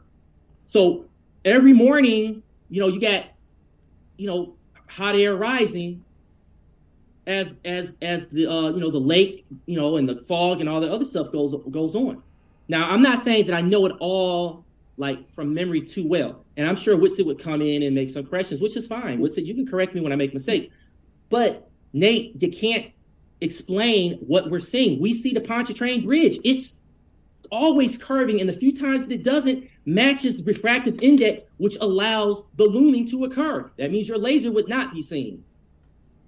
So sorry, go ahead, Nathan. Sorry, mate. Go. Do you agree that if say on a flat surface, if we're going to assume that the Earth is that the ground is flat for this assumption that we're trying to make, if you have two light or if you have a light source and the observer on a flat Earth, if you have refraction that bends light down from this light source, light is going to get bent down and you're not going to see it. So that would be what a globe would say, that's hidden behind the curvature. No. On a flat, the explanation on a flat Earth would be the bent that the light is being bent down, so that is why we appear to not see it. When there isn't enough refraction to bend the light down and we see the laser, the flat Earth, because both models have to explain. You have to, if we observe something, you have to have an explanation that doesn't contradict other explanations. So the flat Earth explanation for this observation of seeing a light 26 miles away over land by a railroad, when we see it, it's because it's traveling straight. If we don't see it, it's going to be because refraction is such, given the conditions of the day, that it bends down and prevents us from seeing it. So then I'd like to just a second, David. Just a sec. I'd like to add height into the equation as well, because on a globe, when you go up, you actually see a lot further, which doesn't make sense on a flat Earth, because there should be nothing obstructing that laser on a flat Earth. It should be perfectly across. However, we know that when you gain in height, and I think a guy called Jeranism proved it, flat Earth has got a fine history of disproving the flat Earth, when he increased in height, you could see the light he was shining, kind of thing. So we know that if it was just a flat, straight plane like your desk, right, it was just absolutely perfectly flat, we should be able to see that laser regardless. But if you go up, because it's a right angle triangle, the hypotenuse is going to be longer than the distance along the bottom, right? It's a longer distance if you increase the verticality, but yet it comes into view rather than being obscured. So the thing is, if what you're saying is true and it's being refracted down, there's no reason on a flat plane why increasing the height should allow you to see it better, because it's still being refracted down. On a flat Earth, both models make the claim that an increase in elevation is going to increase the amount of ground that you see and skies. Because you have a vanishing point where if you are looking straight, your ground. Say you look straight ahead, and then you just took a picture, and you looked at that 2D picture. The ground is going to appear to go towards the middle, and the sky is going to appear to go towards the middle as well. They're going to converge. And so if you go up, you're going to now push that vanishing line back. You're going to get a little bit more ground information. And sorry to interrupt, Nathan. We're not talking about the ground. We're talking about a laser, right? Yes. And that's linear, not exponential. The curve. You literally said that when you go higher, you can see further. That's what what you said. both models is what I was exponential. addressing there. Yeah, I know, but Mark said see further, Yeah. and then you explained why, and then he said, no, we're not talking about that. Oh, but It's we're like gonna basically ignore the fact that these I said debates need to be linear and two not Globers exponential. versus Okay. one flat earther. Like I wasn't even here. I No. guarantee you, Nathan, just I been don't schooling care. both of you the whole Well, time. it's your fault if you weren't here, Witsit. Right. I don't understand that you would see Rand. further as you go higher on a That's flat my earth. question. That's pretty bad. And Well, that's I just like that, and like with David, why I was asking you, like I just want to clarify with you because I think what people really need to be, I Clarify. assume we're all trying to be open minded, and so I just and for people I don't watching think as you well, are, being, but okay. being as thorough as possible. We just want to make sure we're getting our points understood. We want both sides because we all want to be reporting on correct information and what accurate claims are, right? okay. We just want to make sure we're following along and trying to make sure things are as okay, clear sorry. and understood as possible. We all want. We all want to learn the Why same don't we word. go ahead and skip all that? Yeah. So look, I'm going to say Now it's your turn to that- monologue again about stuff you don't understand. Thank you. Thanks, Woodson. So No look, problem. I'm trying to Wow, say to what's you, Nate, that the thing is, and like I said, because I'm trying to see it from your perspective, I am being open-minded, but I still have a problem with understanding how you look at refractive indexes. And if I have it reversed, I still have a valid argument because it's got to happen either one way or the other. Either it happens with the refractive index causing the light to bend down and you see concavity, or it happens when the light is bent up and you see concavity. One way or another, you got to have a lot of examples of concavity on your flat Earth model when there is or when there is not a refractive index occurring. You can't explain it. You're trying to hold on to one side. Can And I explain then that it right must there? happen on the other side, and you're Well- not able to explain that. And then Witsit comes in and helps you. Well, which Austin, do you mind if I take got it. this? got it. So when there is refraction, bends light down, and so when there is not enough refraction in the air, we make the flat Earth confirming observation. I shouldn't say confirming, but for my own purposes, we see what would validate a flat Earth when there is not enough refraction to bend it down. When we don't see it and it appears low below the horizon, it's being bent down. I'm not sure. Refractive indices can cause light to bend down and up. Okay? So either you explain it for both or you don't have a good argument as a flat earther. This is on a flat plane. I'm not showing you a curved earth. So when does this happen? When does this happen? Oops, sorry. When does this happen right here? Because you've been spending all our time talking about this. When does that happen? Why don't you tell us, since you guys claim it's No, density I'm layers? not a flat earther. I refuse Well, to tell you because that's not my It doesn't argument. work. But you on don't flat understand Earth, that's anything the other point. than how to regurgitate anti-flat Earth scripts.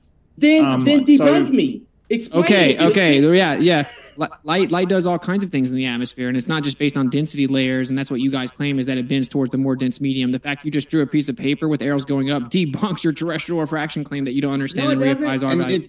so See, if if I talk for 15 seconds, you have to interrupt. Yeah. Right? I So do. like that's the truth. This is why like you Yes, it guys is. are honestly you should not be communicated with.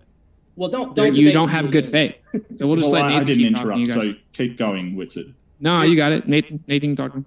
So You don't like have you any had, good you had faith. given the example about the mountain, right? That it appeared a little bit higher. So that could be refraction being upwards. You also have perspective as well, and apparent size and distance factoring in. But if you see something in the distance higher up, that is an upward Nate, refraction. with all due example. respect, you keep misunderstanding my argument. I try to explain it. I'm saying the consistency of when it happens has to be consistent with when you see or don't see the laser.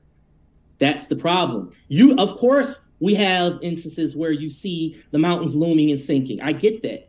But your concept of the sinking and looming is not consistent with when you see or don't see the laser. And that would be an experiment that you guys would have The done. laser is seen or down. That or doesn't, it's that either doesn't seen or even not sound seen, like right? a coherent response. It's seen down. What does that even mean, bro? So if you see the laser source, that you're going to see it. That is the conditions of the atmosphere are so that it reaches your eye. And if you can't see it because you have to say you're so far back that you can't see it, but then you move closer, that means that it was being bent down. So if you move closer, now you're going to be able to see it. So that's an example. This laser example is light When do bending you down. not see it? You see it when you think that the refractive Sure. index is so hard that it's causing Right. the laser to not be seen, right? certain conditions you won't be able to see. You can see like at a lake with tides, or at a lake. You can see it at a bay with tides. You can see sometimes, like you can see the other side of the bay, and then when there are tides, different refraction changes. You messed up because for you, from your flat Earth perspective, this happens all the time. This would happen all the time, Nate. No, it's not. It's like 99.8% of the time it happens. Atmosphere, weather changes daily. And so the amount of water vapor in the air will change. It doesn't follow the pattern of the weather changes. You would say then it should follow those weather patterns, and it doesn't. It doesn't. Not for a flat Earth. Because we don't see the laser over those distances, basically. Right. So as the weather really, changes, do you have the math and the data to show that your terrestrial refraction with the conditions actually matches the? Dude, James, what the 7 seconds in, dude. I think it's true. David, you interrupt an awful lot. He's cheering about it. You promised. I apologize. Would you guys shut up for a second? Even while I'm talking, you interrupt. So, just to be fair to Austin, you did promise, David. You told me that I could tell Austin that you wouldn't interrupt. So I do want to keep. It is pretty lively tonight, and like I said, I like it when you guys have passion, but at the same time, anything can be too much. So go ahead, Austin. Okay. So if they're claiming terrestrial refraction, which is 7/6R, which is the radius value, which is an agreed upon average of 15%, that's because we see it too far 15% of the time. On average, it's actually 15% further, not 15% of the time. On average, it's 15% too far. So it's just a number, and then we try to account for the variables. So you guys never provide the actual data to show, we saw the laser on this day based on these conditions, and that's why we didn't see the laser on that day based on those conditions. You never do that. Nathan is specifically presenting to you warmer conditions, colder conditions, closer temperature differentials between the surface and the body of water or the ice, and closer temperature differentials, and you guys are just hand wave dismissing it and then repeating the script over and over. He's showing you that we see the lasers too far in all the conditions, and relative to your terrestrial refraction claim, that doesn't work. He did not. There's been many experiments. Demonstration. Yeah, there's been many experiments that have shown refraction over water, Whitsett, and the refractive index that is applied to them. It's not like scientists have just been twiddling their thumbs not doing these experiments. Of course they've been doing these experiments, and they produce papers on them. You know who doesn't produce papers? Flat earthers. That's who doesn't Poisoning produce the well. Papers. And if I could just stop interrupting, Whitsett. It's true. Come on, mate. You just complained about being interrupted, and then you interrupt me, which is You've been talking for 90% of the debate.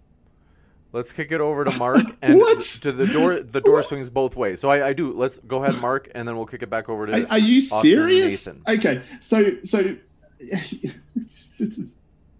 Whitsett's whole thing is like what he basically said before was light does all kinds of things. Now, this is the kind of accuracy we expect out of the flat Earth side. He's not going to mention what kinds of things they do. He's not going to actually show that they do these things like any kind of scientific experimentation or anything like that. No, he's just going to say light does all kinds of things, so that basically excuses any anomalous data that we see. Of course, scientists are doing experiments. They produce papers. Look them up, Whitsett. It's not that hard. If you want to challenge them, and great, go for it. If you want to challenge them, produce your own papers. You sound like a knowledgeable lad. You can write a paper and do some experimentation on the refraction of light over lakes and basically hand it off to one of the physicists that you always boast about talking to have them review it and see if it's got any merit. But you won't, and you don't. And I think that's sort of blatantly obvious for everybody. Okay, so I'm going to respond now. So everything he said was gaslighting. That's all he has is sophistry. Let me define sophistry for the room here. It is the use of fallacious arguments with the intention of deceiving. That's all that he has. For example, you know who doesn't do experiments and write papers? Flat earthers, poisoning the well. He said that I just said light does all kinds of things. Strawman fallacy. If you think that fallacies don't matter in debate, you don't know what debate is. That invalidates your argument. That's why we have logical fallacies. I actually talked to Thomas Young. We emailed, not me personally, but a flat earther, emailed Thomas Young, which is the subject matter expert for terrestrial refraction from San Diego State, and we specifically talked to him about these specific things, and he said exactly what I just said, that you hand-wave dismiss. Hand-wave dismissal is also a fallacy, Mark. Everything that you said is a fallacy. Your ad homs, your red herrings, your poisoning the well fallacies, that's all that you got. So let me repeat the point, see if you can specifically rebut it for once, okay? if you want to show the actual data that rebuts Nathan's claim, which is that in all the conditions, we see the laser too far, you claim that it's based on humidity, temperature differential, and density layers, which I'm sure you don't even know, right? And that's how you get terrestrial refraction. You get an average of 7/6R, which is 15% too far. So if you want to explain why, despite there are different temperature differentials, different temperature conditions and humidity conditions, we still see the laser way too far, then you would be rebutting his actual point that he made all the way back in the opener. Not just vaguely claiming science, saying flat earthers do nothing, and gaslighting the opponent the whole time. Well, I'd like to address that because a lot of claims were put against me right there. A lot of, empty, hollow assertions about sort of straw man, which I didn't do. I read out exactly what you said. I wrote it down. Light does all kinds of things was exactly what you said. That was word for word, so it's not a straw man of your position at all. Thomas Young, being a sort of person involved in optics, I'm not sure which one you're talking about, but if they support that refractive index doesn't support a globe model, that's fine. But I think you're just name dropping and sort of saying, hey, this guy agrees with me when they don't at all, which you're actually famous for doing. I'm sorry, Whitser, that's just the case. So no, there's no fallacies being made here. It's just pointing out mistakes and incorrect positions and fallacies that you're making. So this is what's called an appeal to authority. You're basically saying somebody's name and saying, well, they agree with me, and suggesting they agree with you, which they don't, and none of them do, and you know it. Okay, and so once again, you just gaslighted again. That's all you're doing. How did I gaslight? Why are you interrupting?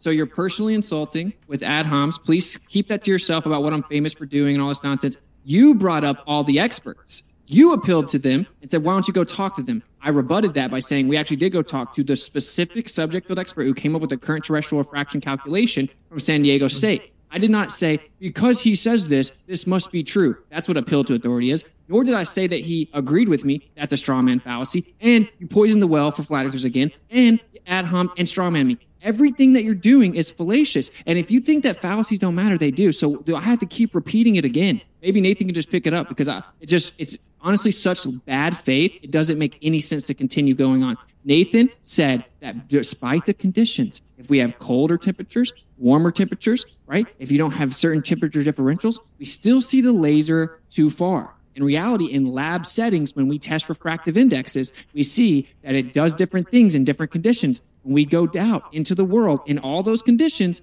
we see the laser too far, which directly refutes your terrestrial refraction claim, which you just say the word out loud and handwave dismiss the observations. Can you rebut the point specifically without misrepresenting what I just said and constantly personally attacking me? Thank you. Okay, can you point to the paper that supports your position from, what was his name? Thomas Young of San Diego State is what you said. No, Whitser, San Diego State.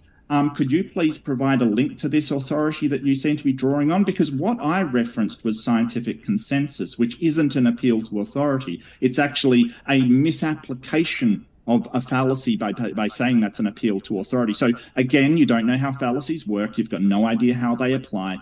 Basically appealing to the process of science being the most accurate way we have of evaluating the world is not an appeal to authority. But, you don't seem to understand how fallacies apply. Like when you say something, that's not a straw man. It's just taking what you've said and you get to clarify that. That's fine. This whole idea that everybody's always making fallacies about you. Maybe you should look up the fallacy and find out what that is. But notice how Whitser has yet deflected straight into this meta argument, this silly back and forth. Oh, you're just picking on me kind of thing. He just wants to derail the argument. I'd love if you actually answered some of our questions and maybe showed how on flat Earth how the circumpolar stars work. The very first question I have, because you still haven't addressed that. You still haven't done anything. All you've done is hand wave and go, no, it works on flat Earth. Bye. Okay, maybe you should actually go back and watch the debate, and you'll see that the first thing I did was address the solar or the Southern Star Trails. The first thing I did in the debate, Mark, okay? Secondly, to correct you for the second consecutive time, I didn't appeal to the authority of anyone.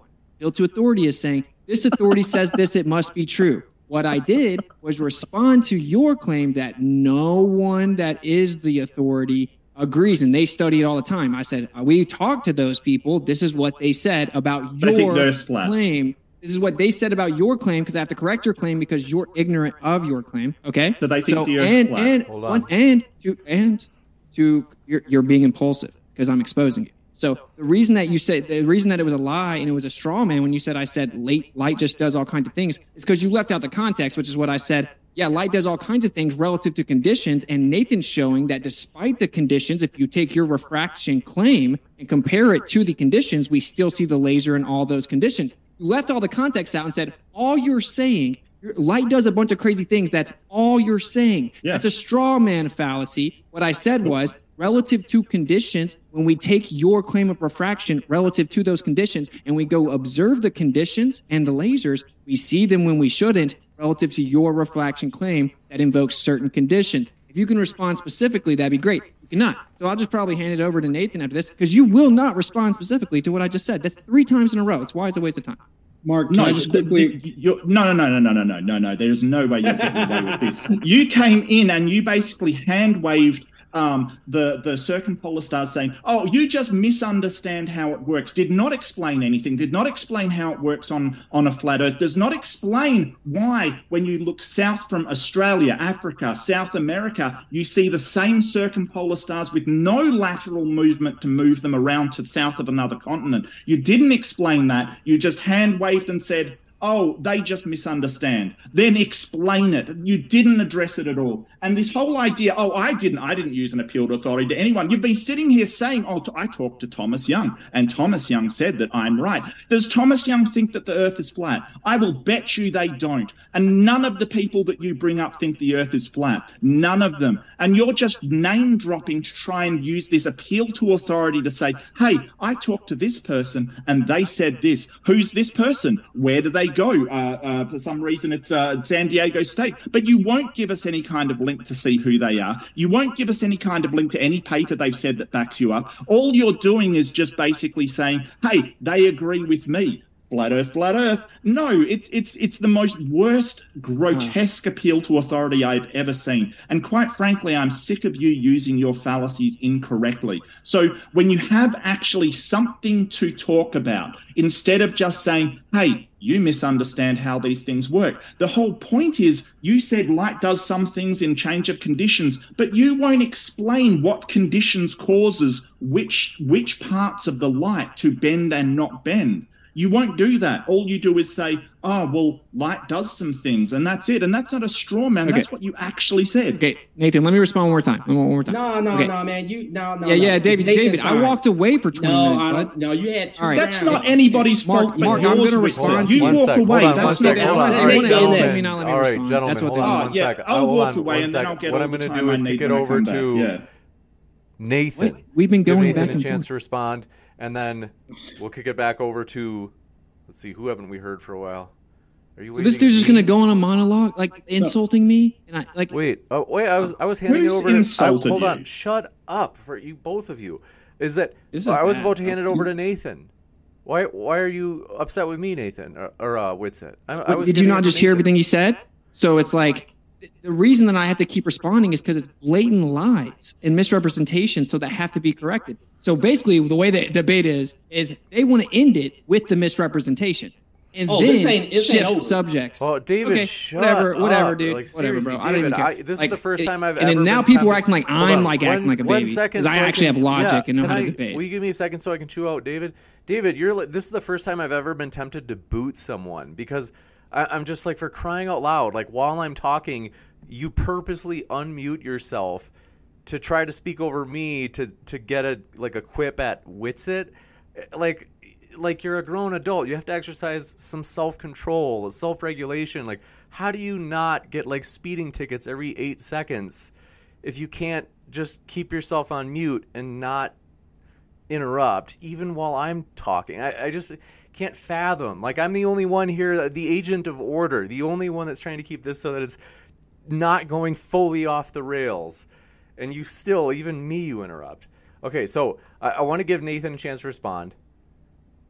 is Witsit, we'll come back to you so we can even come back on this very same topic. But the reason I'm deferring to Nathan is because all three of you, David, Mark, and Austin, were all wanting time. And I do want to give Nathan a chance because we haven't heard from him for a bit. So then we'll, like I said, we can go over to Mark and David, and then we can go over to you, Austin. But I do want to just get a chance from Nathan for a quick rebuttal. Go ahead, Nathan. So I, as far as like with science, appealing to authority is something that we can't really do. Or say you did appeal to an authority, you can always check them. If they have a hypothesis, you can set up an experiment to, confirm or falsify what the hypothesis is. I also think it's the same with consensus in science. You used to have a bunch of doctors who thought that dipping their gloves in a pool of water would help clean their gloves, and this caused a lot of loss of life, unfortunately, until Florence Nightingale came along and she proposed that you wash your hands with running water for better hygiene, and this actually ended up saving a lot of lives. So consensus can be wrong, appeal to authority, but the wonderful thing about science, we can always check these things, we can always confirm or disprove or try to isolate variables. And I do think Austin did say some things about the star trails. I think even in some star programs, people have put in an atmosphere over like a flat surface with a single rotating sky, and then they put in the atmosphere, and it does create this sort of effect that we see. Personally, I don't claim to know anything about how the sky works. It could be, hyperdimensional. There could be portals. It's a frontier. We can't get there. We can't. I can't build a ladder to the sky and start measuring it. But the ground we can empirically determine. Just like with the mechanical gyro, the military even had said that the gyro should move. And I'm gonna give you a short bit to wrap up. Yep. Okay. So it shows that there's no motion, and I really would like to see if anyone in the globe community, if you can take that 4-light experiment, GROTAONE, GROUTAONE. If you can take his experiment on this light, it's 4 lights, 6-inch observer height, 5, 6, 7, 8 miles. If you can scale that 1 foot high lights, scale that on a curved surface and get the results to show a flat Earth, because flat Earth does explain bottom-up disappearance and things on a flat surface, isolating variables. So just please show your claim, your isolated variable claim, to show the results we observe in nature. Thank you. We'll kick it over to David or Mark. Let me go ahead and get out the way. Oh, sorry. Go ahead, Mark. No, you go, David. I've been talking. Go, mate. All right. No, so go, David. Go. I'm going to share my screen, and we're going to address this silliness about the laser. And then I want to go back to an argument that was never addressed. So just a moment. See if we can get this sharing to work. Just a moment. Sorry. It's very slow all of a sudden. Usually it's the I'll try to explain it as I'm sorry, who's speaking? Oh, and that's another thing, moderator. Sometimes I don't hear you. It's like when I jumped in while Witsit was talking, and maybe there was a delay, and it seemed like I was trying to cut you off, but I wasn't trying to. Oh, yeah. That actually, to be fair, that actually does happen sometimes. Happens to me all the time. And in particular, there was a guy named Kevin once who was on, and I thought he was interrupting me constantly, and it was just because his Zoom was like on a delay. But so I do believe that does happen sometimes. But in terms of finding the share button, there's usually it's green. So if you wave your cursor at the top or the bottom of the middle of the screen, it'll just have that kind of upward arrow on the little box. Mm-hmm. Depending. And I'm clicking it when I see that there's no speaking, or when I see that Witsit is monologuing. Because here's the other thing: when I look at the amount of back and forth that goes, it's like there's 2 or 3 back and forths between Witsit and whomever. And he's going over the same, so then I jump in. It's not like... No problem. Water under the bridge. Seriously. Right, I've talked less than 5% of the total time talked, by the way. I've had way more antagonistic interchanges with guests before. It's totally cool. No hard feelings. But in terms of your screen sharing, if you do want to share, I just want to see... Are you able to see that button, though? I can only share as a whiteboard. I can't share my actual screen, which is unusual. So are you using it in the browser, or is it the Zoom app? I'm using the Zoom app. Okay, then it definitely. I'm just. Yeah, that's sure never why. seen this before. It's not So, to the left of the whiteboard on the top row? There's nothing there. It's just whiteboard under basic, and under advanced is computer audio and content from second camera. There's usually supposed to be a portion of screen. Okay. There you go. See if this works now. So are you seeing my whole screen or just the portion? Okay, now It is delayed, so it is Yeah, it still is greatly delayed. taking a little bit to kick in. You've been going on Okay. those websites I told you not to go on, David. Yeah, I know, right? Playing Okay. around. I'm asking for it. That's 2 strikes for me. It's still loading, just to give you a warning. I don't know if you're able to see it. It's still just Shucks. a brown, like a gray screen that it All right. says. Hey, Mark, maybe you can help me out, and then I can talk less anyway. Yeah, Can you go to do laser tests prove the Earth is flat? If you keyword search that, what I was trying to explain to Nathan, I couldn't seem to get it across to him, and I'm going to make it clear to him with this. And essentially, what it is that if the light is bending downward, then objects that are higher than the laser should show as slightly Are you higher. on spacecenter.nz? Is that where you're going to? It should be space. Yeah, spacecenter.nz. Yeah. Yeah. And I was looking at this after I made my argument because I was like, okay, this isn't making sense. So There we go. Now it's showing. now it's Yeah, that's showing. what I'm sharing. Oh, okay. Oh, Sorry. Okay, so Nathan, like on the flat Earth, you would see the laser, but on any surface, when the light bends down, the content, I'm trying to think of the word. Objects like mountains and cities will also bend downward, but it's bending downward from a higher angle. So you're going to see things that are higher than the laser. You see what I mean? So going off of this diagram here, what it looks like is, at least to me, is that on the left side you have the laser and the camera showing that that's what it would look like on a flat Earth and would be the explanation. And then because we see the laser in the camera, you're now seeing that the globe is saying that the light does bend down. But I think you were also mentioning something about light bending up, and this is an example of downward bending light. No, what I'm trying to get across to you is that your line of sight is from far. What you're seeing from far away on your line of sight has now been distorted. Okay, everything is distorted to where if the light is bending downward, then you cannot see the laser. The laser is going to appear below you. But if there's a mountain or some other object, down. You say Agree. what? I know. I'm trying to Right. follow. Okay. So that being the case, I was trying to get across to you that in one situation or another, you should see the land itself show as higher in elevation. You should see it in one situation or the other. Either if the light is bending upward, that means everything that's below the light you should see. So that would be like if this were flat, the second image were flat, and you don't see the light. You should therefore see the land as a bowl. Like, there should be mountains all around you. Flat land should appear as, 300-foot mountains in every direction.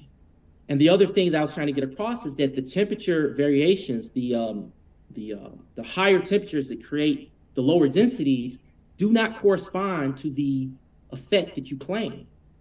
It just doesn't.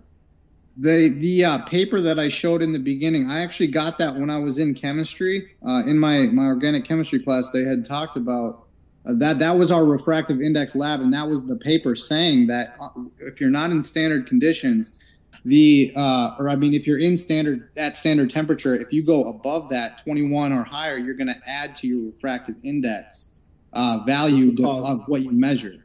Right. That would cause the light to bend down or up. I'm going to let you answer. I think it caused the light to bend down, but maybe you're going to say it's going to cause the light to bend up. So you're saying if the light bends down, then why isn't the light being bounced off the ground being bent down as well and looks like there's a bowl, right? Well, it's like everything that you're seeing everything that you should see ahead of you is now below you. So things that should be above you should be further down. And then I realized that I was thinking of it from the globe perspective, and I was kind of getting things distorted. So I said, wait a minute. Either way it goes, there should be instances where they can pick. They can say, well, no, the light will bend up or the light will bend down. I say, well, in one of those situations, you should see a bowl-shaped Earth around. You should see mountains all the time.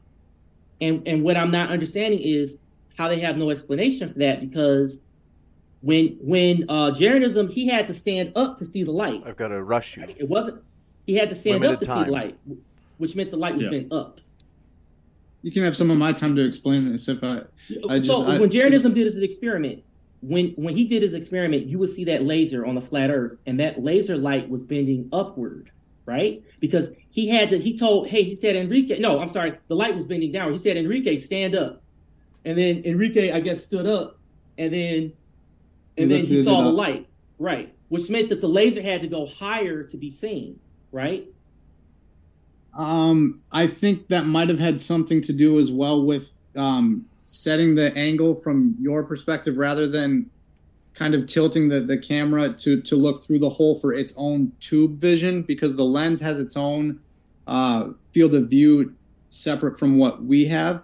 But one thing with the thing about Jaren and that night, at that experiment, and I wasn't there, but what I've heard is that who was there were people that were flat earthers, globe earthers, and they all left that night saying that it was inconclusive. Neither side could say, yes, it showed this or that.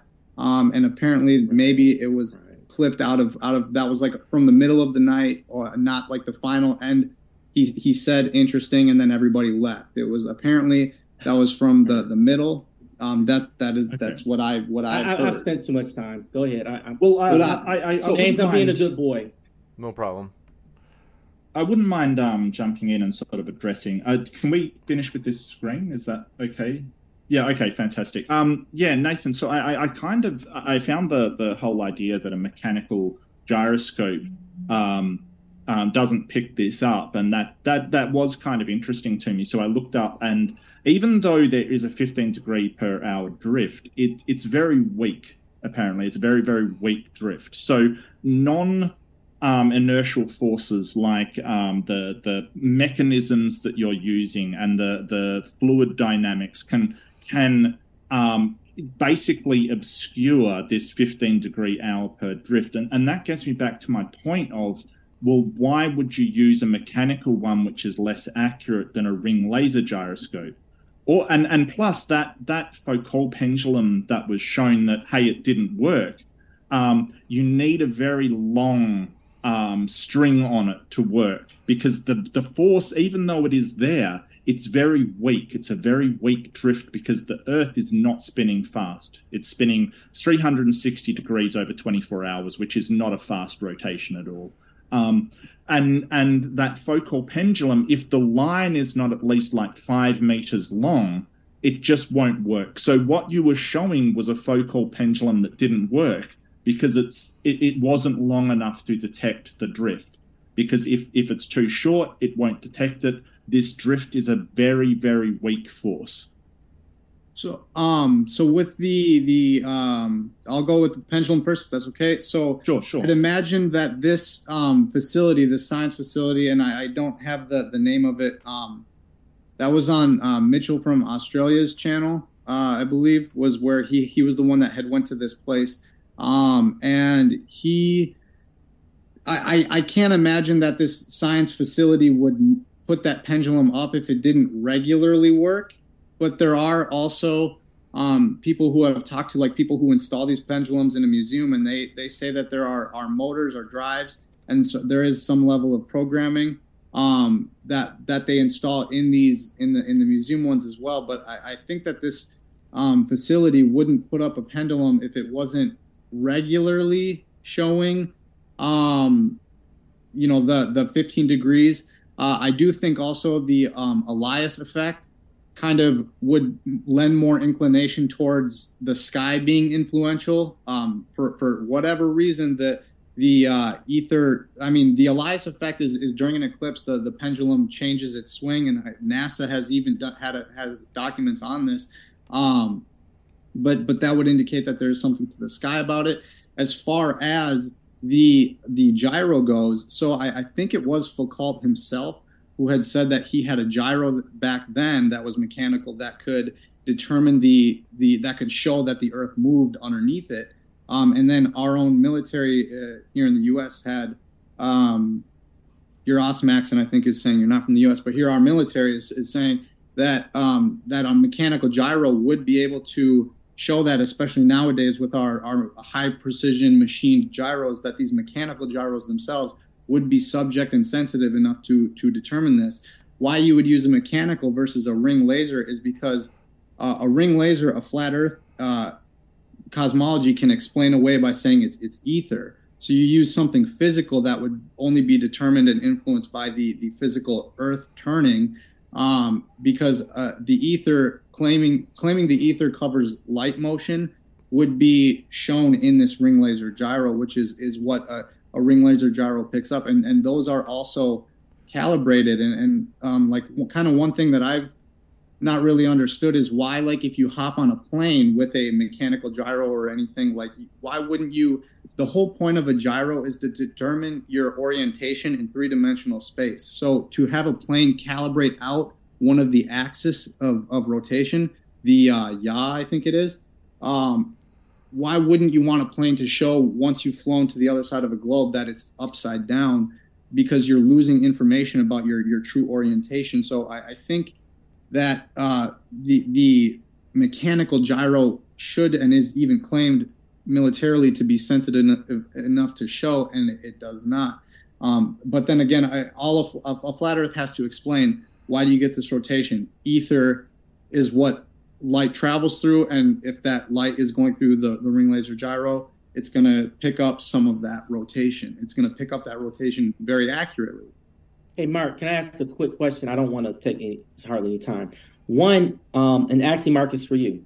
A gyro, when it drifts, the drift is consistent with our latitude, right?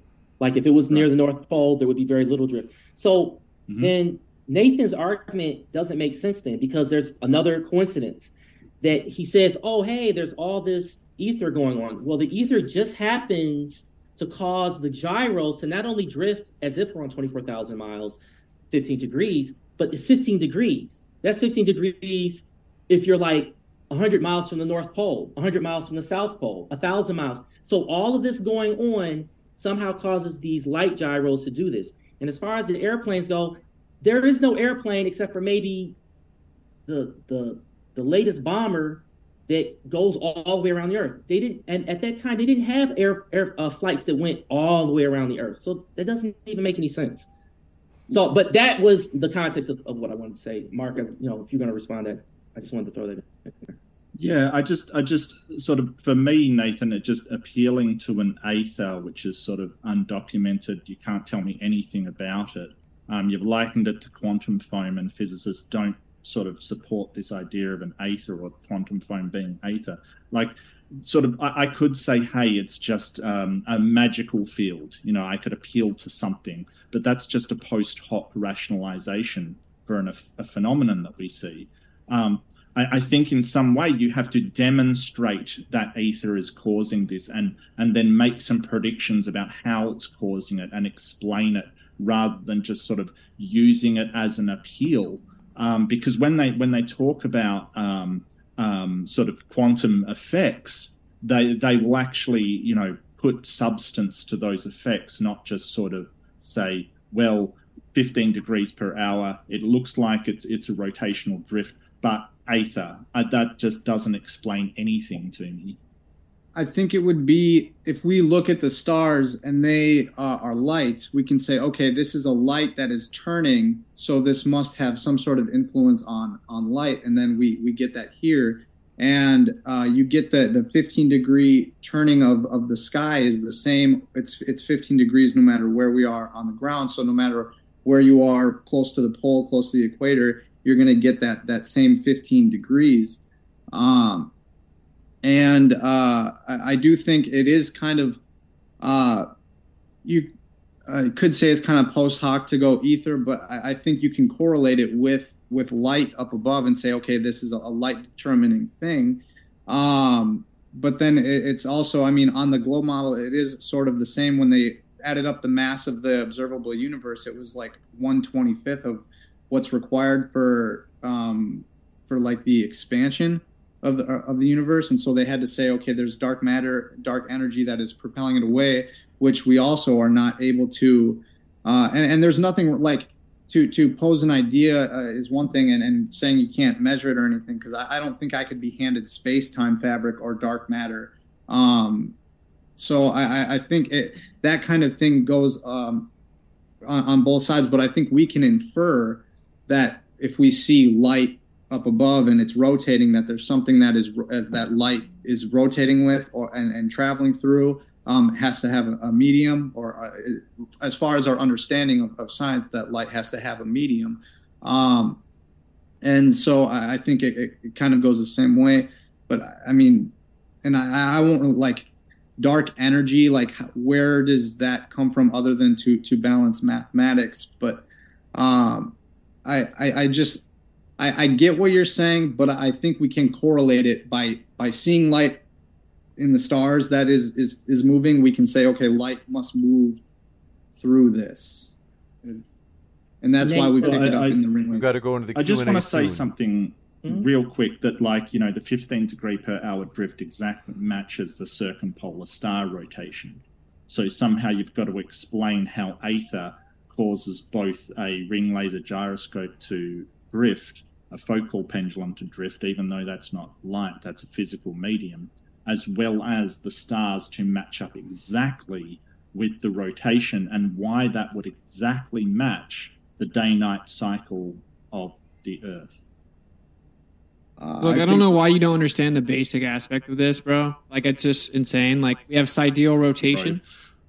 You guys claim that it's the Earth rotating, okay? And just to correct you earlier, like I said, you're wrong. Actually, Einstein didn't predict Mercury's perihelion. It's still called the Mercury's anomaly, and it's still not explained yet. To use a massless path for Schwarzschild equation. But anyway, the anomalous rate of precession of the perihelion of Mercury's orbit was first recognized in 1859, just like I said, like 60 years before Einstein even proposed the theory of relativity. So it didn't predict anything. It tried to explain it with math, and it couldn't. It had to use the Schwarzschild equation, which used a massless path.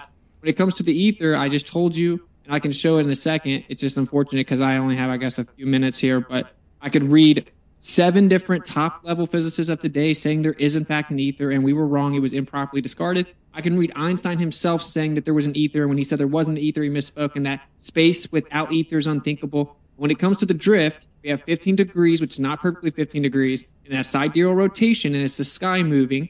You guys claim it's the Earth moving, so we detect that motion with ring laser gyros. We're trying to figure out what it is, just like Einstein said. Either it could be the sky moving, or it could be the Earth moving. He was right about a couple things, and that's one of them, okay? And so that's what Nathan's explaining to you. You keep on saying it just happens to match perfect. No, the globe model and all of the predictions of axial rotation came from the sidereal rotation observation, and then you actually attributed that to axial rotation, claiming that the stars were in a fixed position. So it's a pretty simple thing, and I don't know why it's just not understood. Hey, Mark, do you know about like how the gyro works with the X, Y, and Z coordinates? I'm not that familiar. Well, call him after the debate. No, I don't want to call. I want to ask him now. Well, the ring laser that's gyroscope? weird. Yeah, by what's it? So my understanding is that there's an X, Y, and Z. Yes. The 37th time my point just gets dismissed. So you had your time to talk, and I, being a good boy, did not interrupt. Crazy, bro. Yeah. So in any event, Richard just wants to change the topic. No. Yeah, you two want to talk to I'm each going. other in a debate? Yes, we do. Thank you. So what I'm trying to understand is that, I do. It does make sense. So we want you, like, if you're addressing Austin's arguments, go ahead and address him. I mean, unless you're. He's ignoring my argument. Defer to Mark to respond to Austin, go ahead. But I'll respond to Whitsitt then. Sort of calling on saying these scientists acknowledge aether.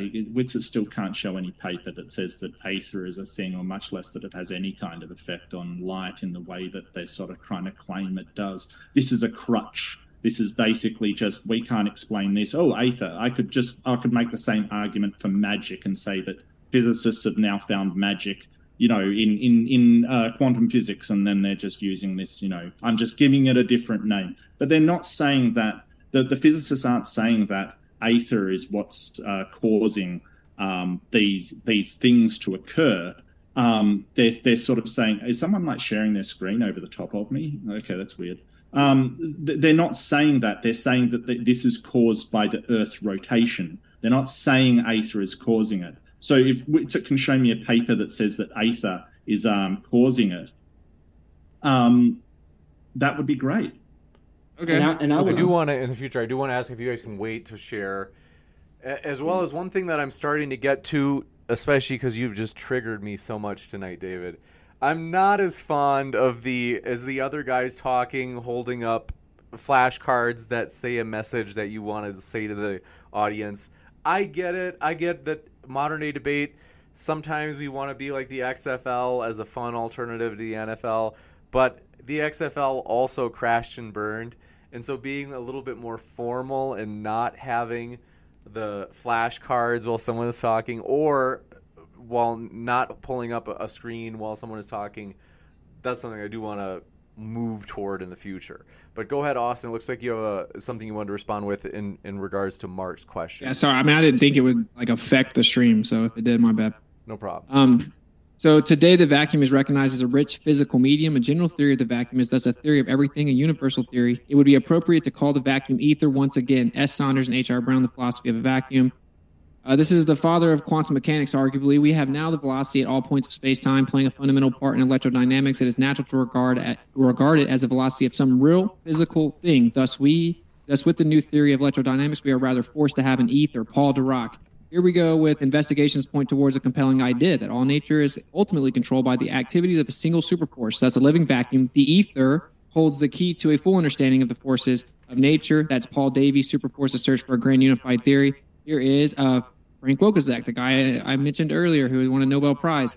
There are good reasons to think that the universe is a multi-layered, multicolored superconductor, that all four known forces can be brought together in unified theory, that seemingly different kinds of matter are just different aspects of one all-embracing stuff. I anticipate that the next few years will be a new golden age of fundamental physics. He actually wrote this book right here on my desk.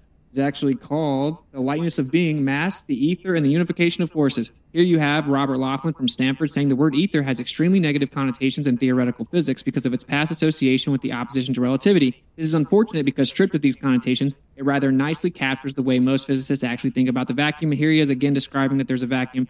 So I don't want to just read a bunch of quotes, but when you say that no physicists do it, you're just clearly ignorant of the subject. That's why I brought up the Casimir effect. I brought up vacuum energy quantum foam. We know that the vacuum is not Newtonian emptiness. We know that Einstein did not properly define exactly what is beyond the material world. He himself said that space without ether is unthinkable. Okay, so you should research it instead of just saying it's not true. You should apply, for the audience, you should apply the same critique or skepticism to space-time. If it's like, oh, well, you need to scientifically prove it, you need an experiment, then you need to apply the same criticism to the fabric of space-time, which doesn't work on the quantum or cosmological scale and has been debunked 1,000 different ways. Okay, this is actually the only viable way. Quantum mechanics has shown it experimentally. So there you go. Okay, so I'd love to respond to that because basically what Whitsitt is doing is dishonestly conflating the idea of aether before general relativity with the idea of they're using aether to reference that as a nice way of describing it. So what he's doing is he's saying, hey, this aether is responsible for all these things that now we know is the theory of relativity. And now he's associating that because one of those quotes was the theory of everything, which does not exist. We have not got a theory of everything because there is not a grand unified theory out there. But Whitsitt doesn't know enough to actually know this, for instance. When they're talking about this sort of quantum foam and vacuum, what I asked was how does that aether actually cause these things to happen? He hasn't referenced that. All he said is, hey, some people are calling the new phenomenon of things existing, like quantum effects and quantum fields existing where formerly they was thought to be a vacuum. They're calling it ether. Therefore, it's the same ether as was referenced in the past, which is a conflation and a very dishonest one at that, because it is not the same thing.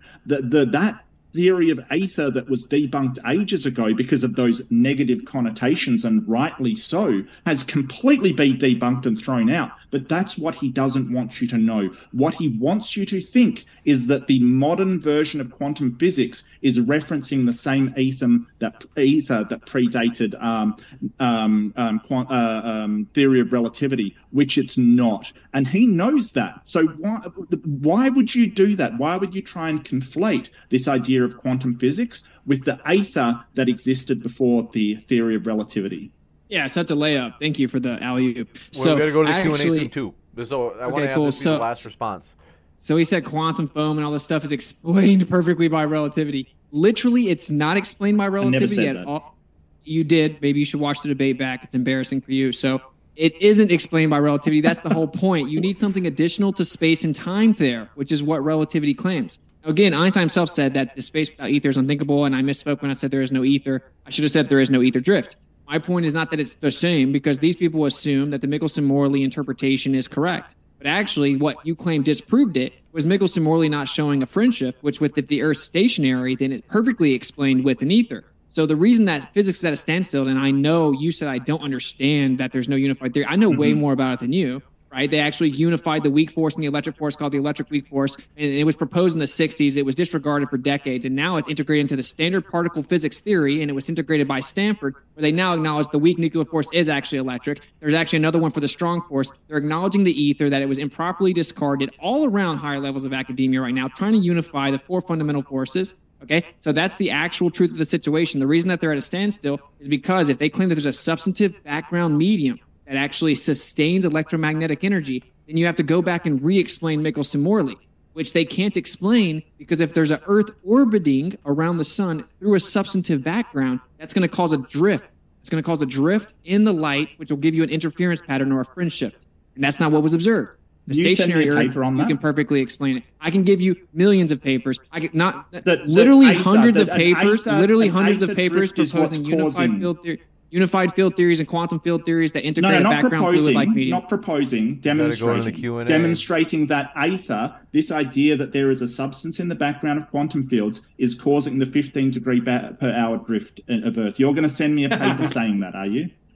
Did I say that, or did I? No. Whitsitt, send me a paper saying that. Yes or no? Will you? No, I didn't say that. You said no. Will you or won't you send me a paper that says that the aether is responsible for the 15 degree per hour drift? Are you going to send me a paper, or won't you?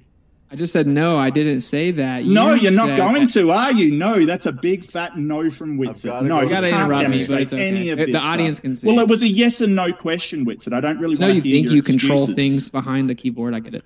We've got to go to the Q&A. What are you talking about? I'm not even using my keyboard. What is wrong with you? Quick housekeeping type thing. Folks, our guests are linked in the description. Wow. That includes if you're listening via the podcast.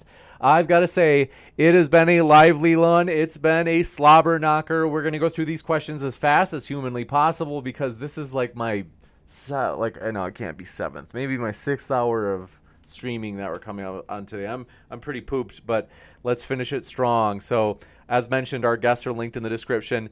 And thanks so much for your questions. Jumping into it, King044 says, question for Whitsitt: where does the sun go when it sets? If it's moving away as it sets, can it be brought back into the view using, for example, a telescope? If that's the case, can you turn night into day by zooming in? Ding.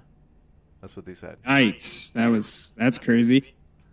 If you don't know why the sun disappears on a flat Earth yet, of course you think the Earth is the ball, but it just reaches a limit of perspective, and that position changes. Sometimes we don't see the sun from as far away as we do on other days. According to the globe, it's behind a physical curve, so it should go behind a physical curve. But in reality, which I've done this, thousands of people have done it, when you go see the sun, it actually can be seen from greater distances on different days. Meaning it can be seen longer, it can be seen with greater artifacts or artifacts with greater distances around it. Right, so it just reaches that vanishing point. Once it reaches it, there is no bringing it back. It's beyond the perspective limit combined with the atmospheric conditions. It's like I showed the video 2 debates ago on here where the sun actually disappears into the horizon, not behind the physical one. So no, it reaches the limit of perspective based on optics, which is actual curved visual space and not Euclidean, and the atmospheric conditions. You got it. Thank you very much for this question. I do. We got to move through these, so I do want to ask for at least until we get at a good pace where we're caught up. Gotcha. Let's only have a single response. In particular, the person who is addressed for. This one says, Whitsitt, King044 again says, for a truther, you seem to be happy with a lot of ad hoc explanations as long as they fit your bias. I think it's called selective skepticism. No, not really. I admit what I have to speculate about. And other people, like our opponents, they just regurgitate what they were told. So the difference is the true earthers, they like just want to figure out what's going on. They look into it for themselves. They think for themselves. The other side doesn't really do that. So I'm not into ad hoc explanations being misrepresented as definitive reality. Science is a process of learning and figuring things out, an attempt to gain knowledge, which is the etymology of science, to know. We're just trying to know things. And we cannot fully understand things, but we can propose the only logically viable, experimentally viable, and validated theory of the time to move forward. And actually, the globe Earth, the heliocentric model, has tons of ad hoc explanations that go in the face of the evidence, right? Like that there's length contraction, but you can't see it, etc. So no, I don't. I'm cool with speculation as long as it's denoted as that, and as long as it's intellectually efficient, meaning it's backed up by the evidence. That is kind of the process of science, is trying to theorize and figure it out. Difference is that the heliocentric model doesn't actually back it up with evidence. They pretend it's definitive. Let's move forward. So there you go. This one from Coconut Cream Pie. No question. I think they just wanted to hear me read their name. This one from King044 says, Akashi Kaikyo Bridge, plants, Burj Khalifa, Shanghai Tower, Taipei 101, Petronas Towers in Malaysia, I think that is, One World Trade Center, Kingdom Center, the Shard. All of these buildings take the curvature of the Earth into account. Witsit, you're wrong. You can see further when you go higher on a flat Earth. Nathan already explained that. And if you think there's a ball, there's no reason to misrepresent basic things like that. That's kind of sketchy. You know? So you can see further.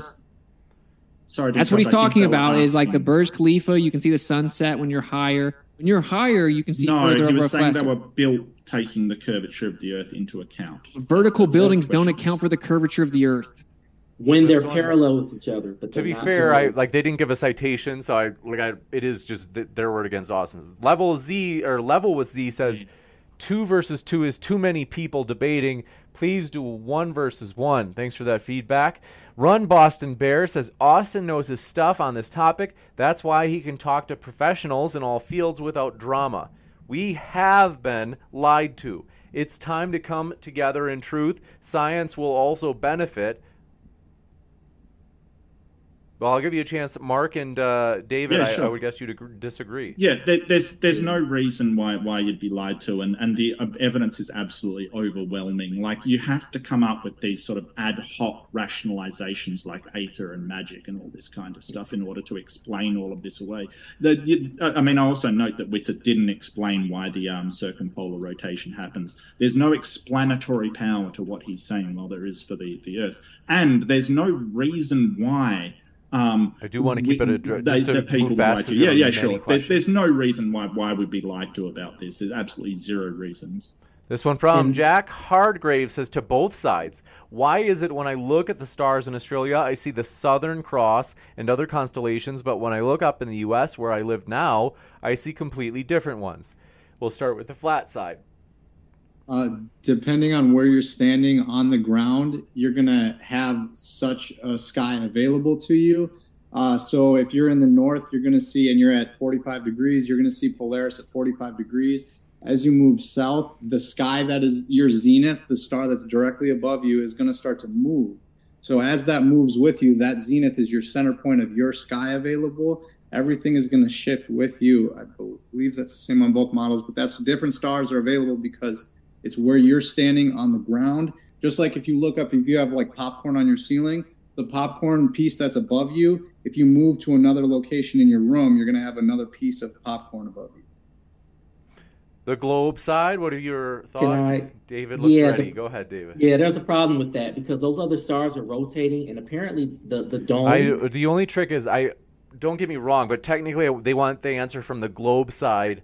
Well, how you would explain why they see the different constellations. I don't want to get into the rebuttals of questions just because we have so many we've got to get through. So maybe once we got through like a good chunk of them and make good time. But in the meanwhile, I want you, if you can respond to their question directly. I mean, it's because you're seeing it from a spherical body. You're standing on a spherical Earth, and it fits.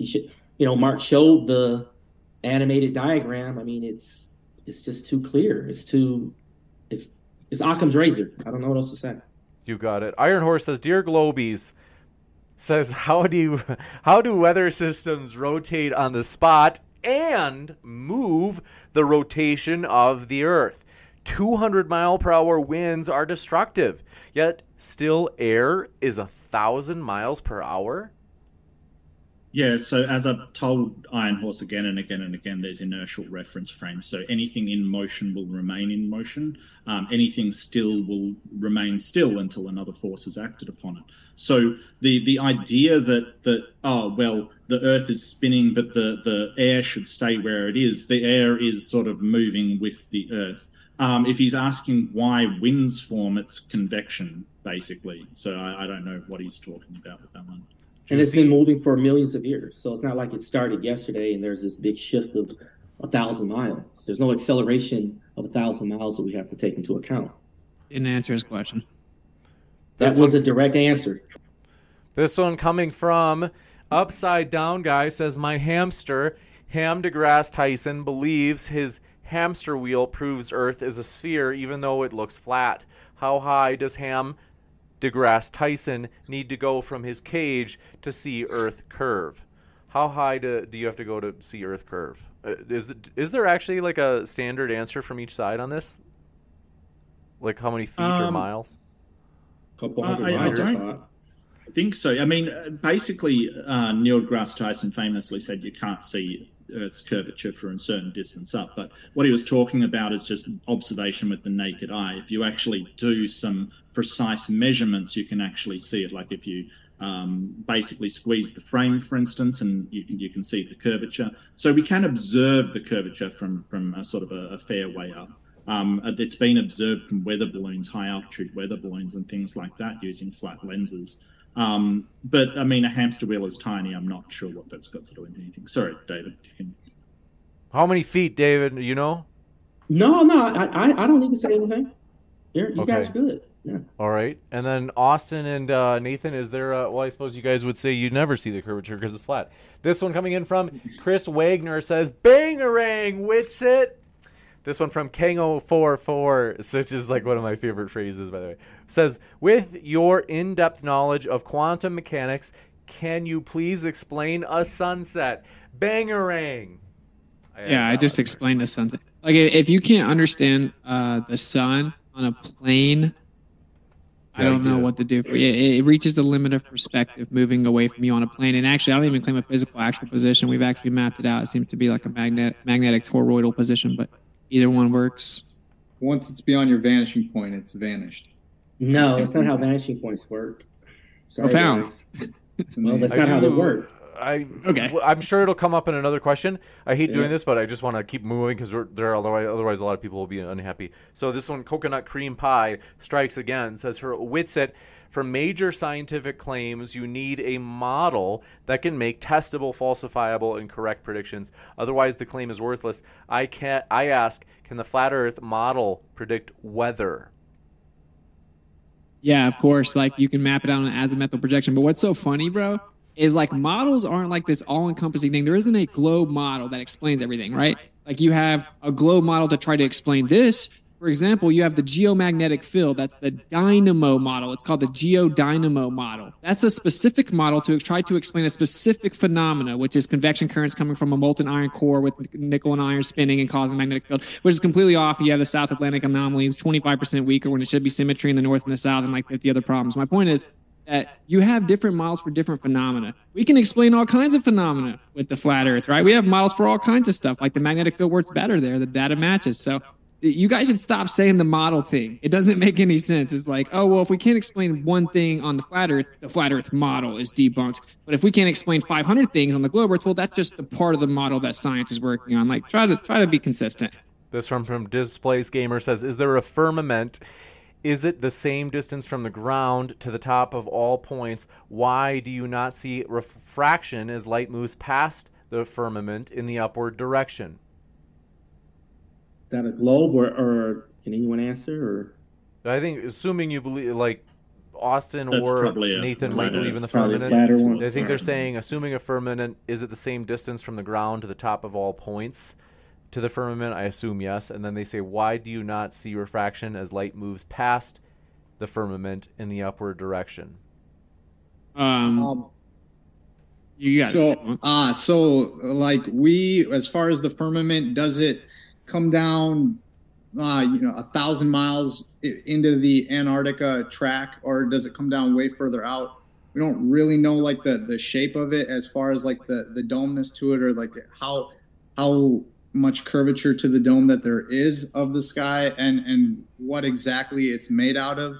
I would say these things have some not quite understood frontiers, but we on either model where you see that star is, I mean, that's a star right above you. If I look at Polaris, it's there, and it has to be explained why it's there and been there for a very long time on both models. Some claim that it's the same height, like as in flat. Some claim it's like a dome and that it would be different heights. So like we don't have to make claims we can't verify. Alternate Keck says, fact, if the world was flat, then if you obtained a high enough altitude, you could use a telescope to view any country on the Earth. Demonstrate proof. I don't know if they mean proof that he's wrong or proof of the flat Earth, but we'll give you a chance to respond, Nathan and Austin. One book you should read is this right here, which is The Geometries of Visual Space by Mark Wagner. And it explains that the way that we perceive visual space is actually non-Euclidean and curved, which is why railroads, although in tangible reality are parallel, they appear to converge. We actually view visual space in curved visual space. That's how we view it. So, of course, you wouldn't see it. It would converge down to a singular point. And that's how the eyes work, hence them being curved.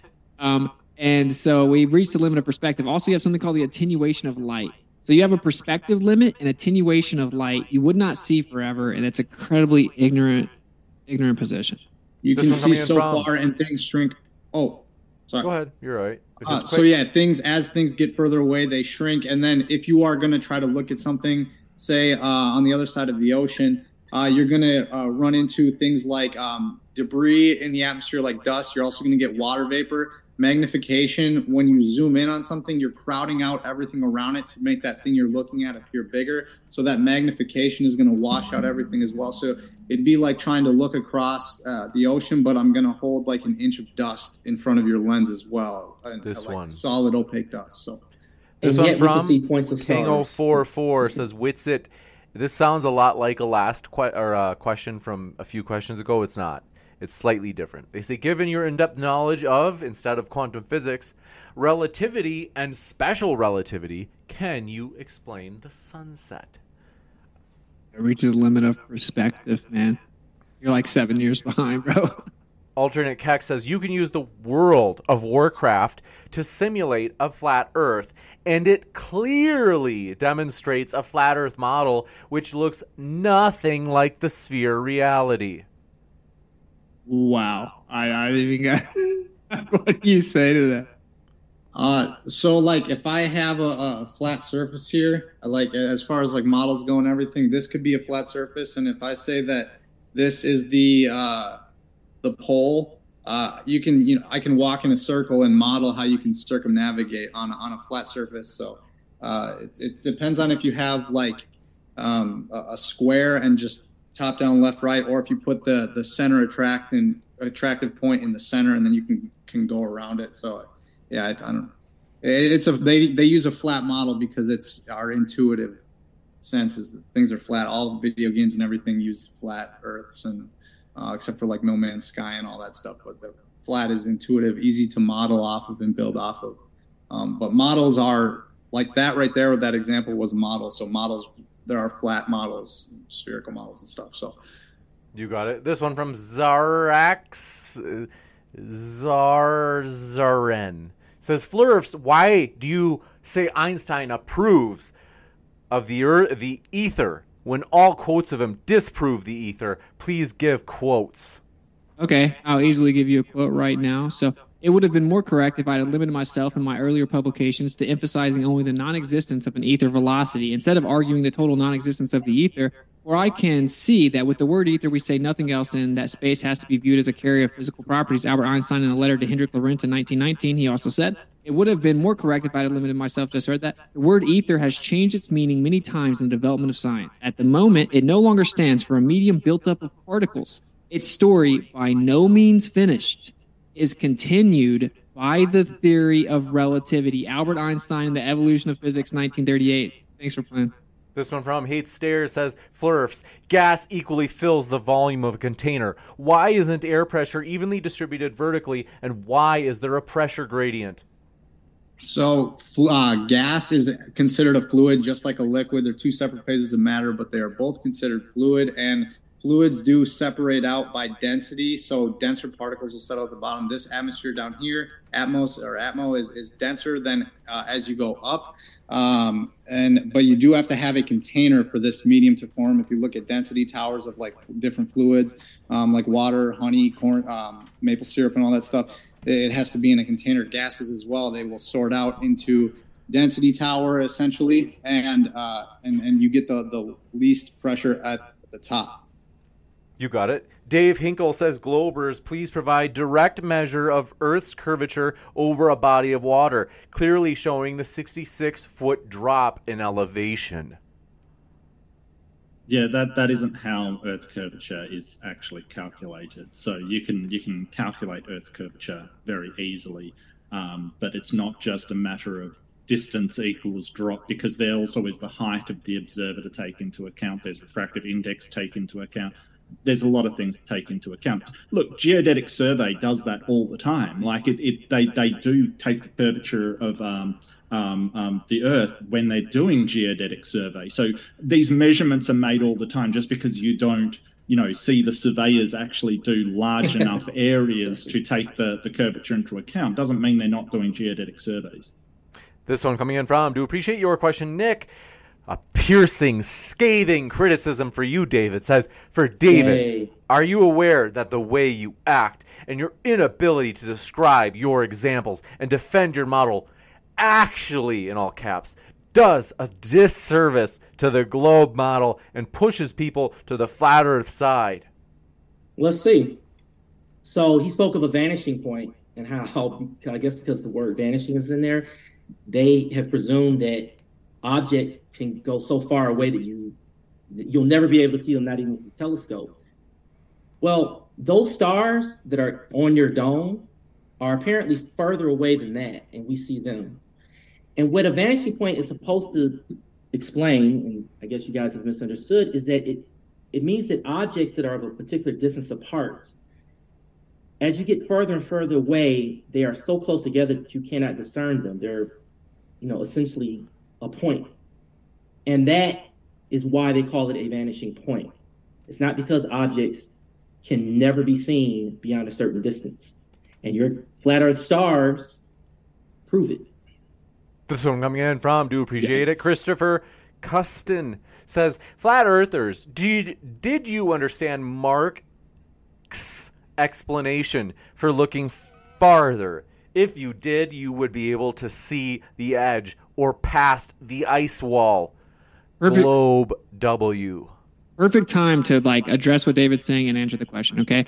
So we actually we have curved retinas. So we see a Euclidean plane geometry Earth in non-Euclidean hyperbolic curved visual space. That we have curved retinas. This, again, is why we have tangible reality, parallel railroads, they converge. So whenever he's saying, oh, well, no, that when you look at the sky, it's different. Well, I explained it's also combined with atmospheric conditions. That acts as like an additional lens, right? So that additional lens on top of what we're seeing is exaggerating that curved visual space effect, which creates a convergence into a limit of perspective.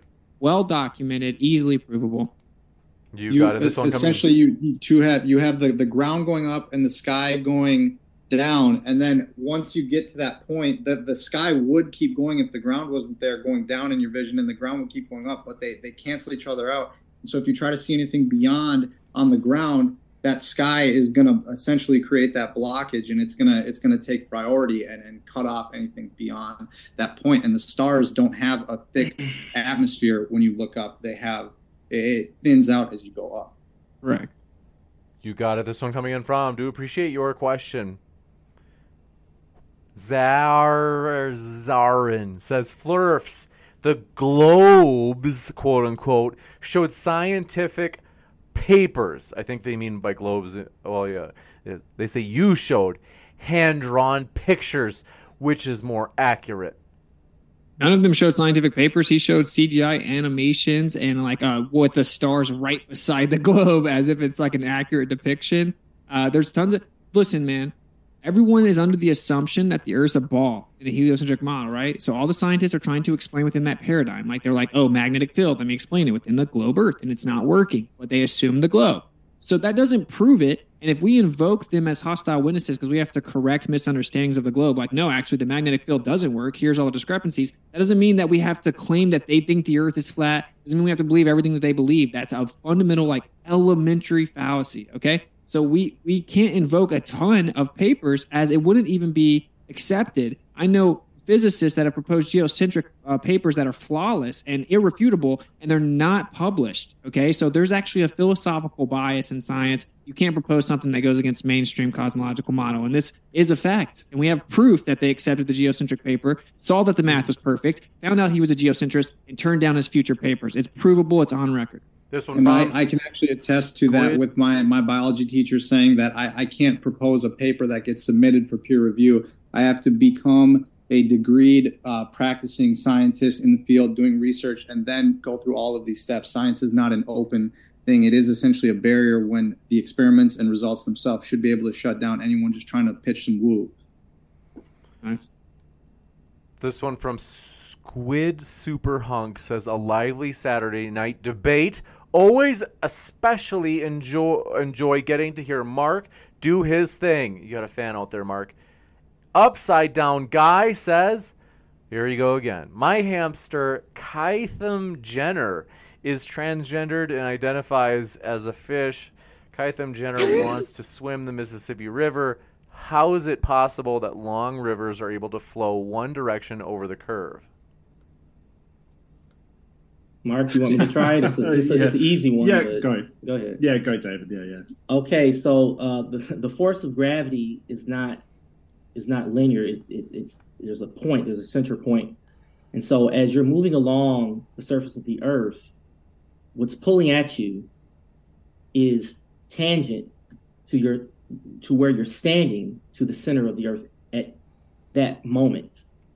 So it's not that you started over here and gravity is going there, and then the curve is curving down, and then it's still this way. There's a point down here, and wherever you are from that center point on Earth is what's pulling you directly down from that spot where you stand. You got it. This one coming in from, do appreciate your question. Anthony Chicante says, God bless you, James, for being brave enough to host Flat Earth debates. Thanks for your kind words. Says, it's a controversial subject, and all sorts of hate can come your way for even considering it a debatable topic. God bless you, bro. Thanks so much for your kind words. We don't get too much hate, although there are some people who are like, why are we having Flat Earth again? But anyway, Zarzurin, thanks for your super chat question, says, Nathan, please explain the motion of stars in northern and southern hemisphere. Scientific. I think they mean so the stars that they move east to west, and actually I can hop in. So Mark had said in the beginning, he had said if you are standing at the bottom of say the Big Dipper and you see it going this way, but then this person over here is seeing it go this way, that's all depending on where you're standing. That person is gonna always see going east to west for the stars, and it also does go. So then if you are standing at the equator, the stars are going to go straight east and then head straight west. So you get those straight lines. And then if you're looking south, it flips because now the equator is behind you this way. So everything is still going east to west, but the direction that it appears to us is flipped. You got it. Thank you. Behind the equator? Sorry. Can I just point out that's not what I was saying, that it looks different to a different observer. What I was saying is that the circumpolar rotation, if your flat Earth paradigm is true, it's like half of it is not going east to west, it's going west to east, because the only reason we say it's going east to west is because under that circumpolar rotation, we're looking past the South Pole and saying, oh, well, the star's going in the other direction is reversed. But that paradigm doesn't exist on a flat Earth because you're not looking past the South Pole. If you look in the opposite direction of a 6 and a 9 on your cylinder, they flip. And of course, we can show with a container over top of concentric circles on a plane, you can actually get that same exact effect in the south where you have convergence. And again, Walter Bislin shows it mapped out. Every single square inch of the Earth is mapped out exactly how the stars work. I answered this at the beginning of the debate. That doesn't explain it at all. There you go. Without that South Pole rotation, it doesn't explain why. It's called an azimuthal grid of vision. Azimuthal grid of vision, and it causes a personal perception of convergence. Look it up. Why would the equator be relevant? We do have to keep moving. We just have so many questions. We're making good time, so like we may get to that point. This one from Tons says, David has only a basic understanding of anything he talks about. Even if Austin is wrong, which he isn't, David wouldn't understand him anyways. Go ahead, David. Now's your chance. Oh my gosh! I hope I don't make a fool of myself here. The gyros, the motion, the XY motion of the gyros, because it's not just the Z motion that shows the drift, but there's the X and Y motion, and those X and Y motions correspond to your position along the Earth. Like on the surface, relative to that. That's where the drift comes from. So there's a problem. The rate of the drift on the X and Y coordinates is consistent from the North Pole. If you're on a flat Earth, just imagine you're on a flat Earth. It's consistent from the North Pole to the equator. But then it's like it's less of a drift when you account for how much distance you have to go around that flat Earth on the southern hemisphere. It's like for every mile of X that's lost, and why this lost is you're going around the flat curve of a particular latitude. You're losing like dozens of miles by the time you get to like the southern parts of Australia. Okay, so there's one thing. The other thing is that the stars that are shown on the horizon are still further away than these flat Earth arguments about the vanishing point. I can still see stars on the horizon, and those stars are much further than any point on a flat Earth model. And the last thing is, you guys speak about how the eye has some kind of dynamics that causes you to see things curve downward. Well, that's only an optical effect. That's not a physical effect. It's not a magnetic effect. It's an optical effect. So I should be able to turn upside down, right? Stand on my head, and I should see all that sky go up and see all that land go up as well. You don't understand it. There's no explanation that you can give that is coherent. I'm unpacking your incoherent explanations. And yes, sometimes it can sound absurd. Yes, go ahead, do your eye, do your act. It's fine. This one, we must. I can't respond, so just whatever. I've got to move forward. I hate to do it, but this one from Displaced Gamer says, can all speakers explain the difference between magic and science? Then give a short explanation on how the Earth was formed. Just curious. Yeah, I mean, I can grab that. Difference between magic and science is that science is a process that is followed, a methodology for finding out in a reliable, robust, rigorous way what the physical properties of the reality actually are. It's not a perfect methodology. I don't think there is a perfect methodology, but it is the best methodology we have so far to demonstrate what is actually true and what is not.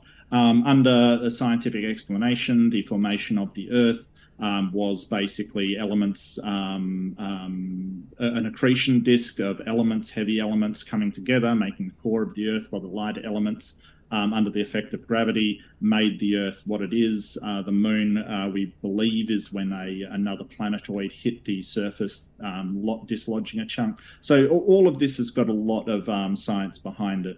And that methodology is sort of the inductive process that we go through. So fairy tales.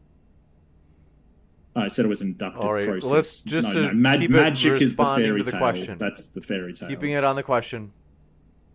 Oh yeah, this is a fairy tale that the Earth was on the formed question. Out of the we have dust to keep it on the question, otherwise we're going to go on forever. Yeah. And we've got that's what I'm saying. They're saying that the Earth is formed out of the dust particles from the sun. And they replaced Genesis with a new creation story, and that's the current consensus. I never said sun. We have to keep moving, gentlemen. Okay, sorry. I thought you said keep it on the question. Go ahead. Everybody gets a chance for answering this question directly. Like, in other words, the person is asking difference between magic and science.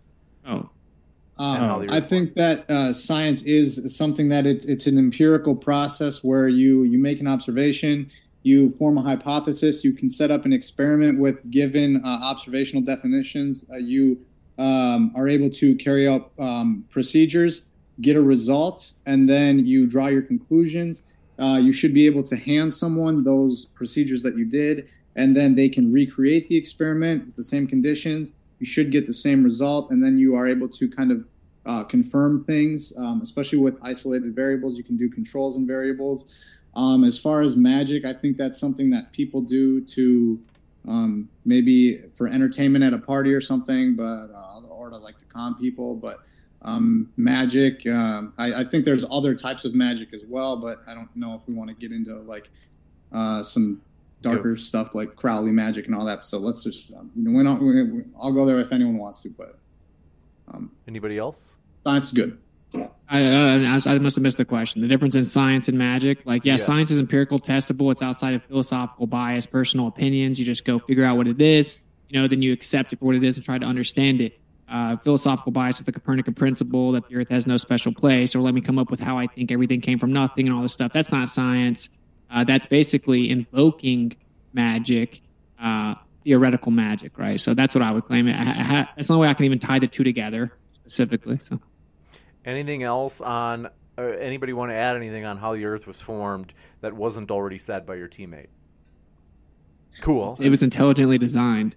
I believe that a creator. I believe Jesus put this Earth here. So magic. James, you asked how it was created, right? That roughly speaking, and in the super abbreviated way. Right, and so not who created it, but how it was created. So I could say God created the Earth through the natural processes that has been agreed upon by conventional science. No one agrees on. We didn't ask who made it. We just asked how it was made. No one agrees on how the Earth was made. It doesn't matter. Forward. They asked us a question. I'm answering it. This one coming in from Nick says, Mark, what makes the Foucault pendulum different from large crane cables, and why aren't those moving all around when not in use? So what makes it different than large crane cables? Well, the Foucault pendulum depends on a specific weight that is attached to it, and it shows the drift. There's a lot of things which affect cranes, like, for instance, the wind will affect cranes. All kinds of things will affect cranes. What you've got to remember is that the Foucault pendulum, if you put that out in the open with wind around it and things like that, or other variables affecting it, it probably won't work. So we put it inside in a place where we eliminate these things affecting it. And cranes are designed to try to not be affected by external forces. But, crane operators will tell you when they go up in the crane, it moves a lot. In comparison to, say, wind and environmental factors, the 15 degree hour per drift, even though it is there, as I said time and time again, it's a very weak force, right? It's not like wind blowing at the crane and it's shuddering all over the place. It's a very weak force that is impacted on the crane. You got it. This one coming in from, by the way, you guys all recently heard about the U.S. shooting down that UFO, right? Yeah.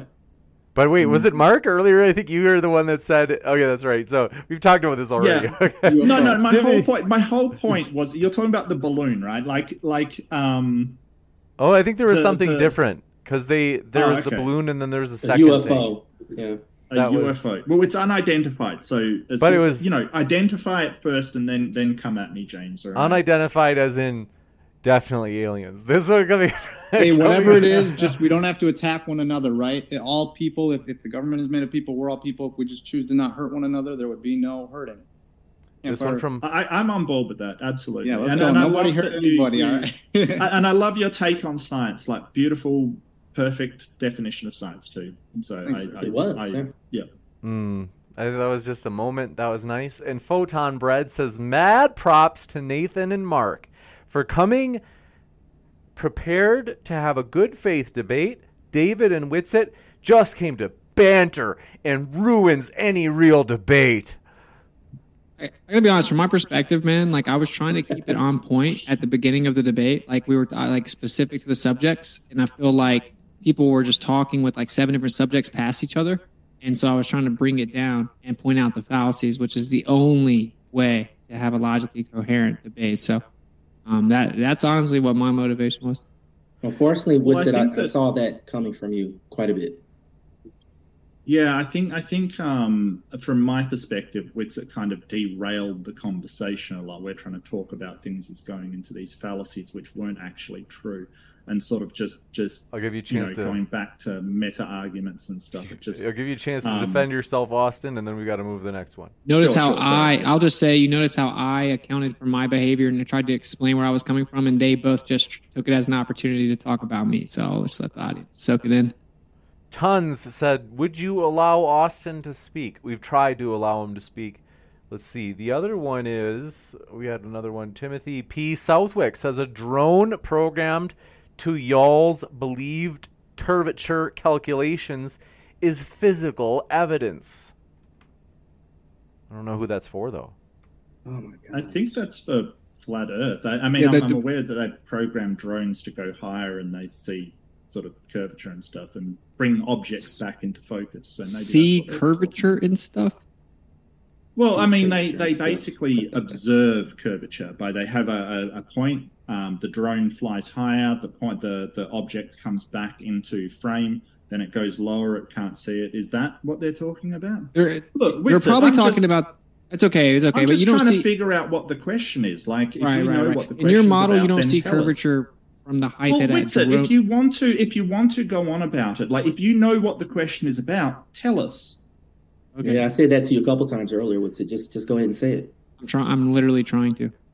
In your model, of course, the curvature can't be observed from the height of a drone.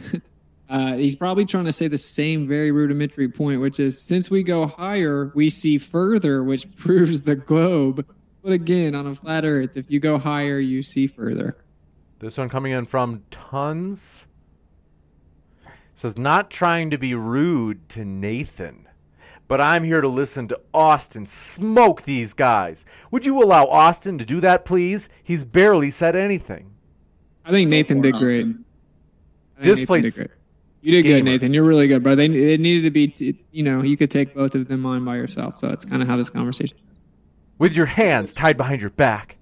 Dude, take that, Chuck and Jameson. Okay. Hey, we're all trying to get an understanding of our natural world, right? We're all being scientists right now. We're trying to have discussion, bring reasons, and determine what we observe. I think everyone here is trying to be as scientific as possible. Whitsitt could probably talk more if he didn't, leave the debate and wander off, or just, submit that for consideration. You guys kept running over me, so I stepped away. Yeah. This one coming in from, do appreciate it. And I do want to say, hopefully you know, folks, whether you're a flat earther, globe earther, all of the terms of endearment that they call each other, globies and flurfs, we hope you feel welcome. We really are glad that you're here, folks. And want to say, this one coming in from Displaced Gamer. It says, flat earthers, why do you weigh less, quote unquote, inside an airplane in the air than compared to, quote unquote, inside a house on the ground? This is a why question, to be clear. In other words, like, why? What's the reason for that? Additional forces. Pretty simple. Wow.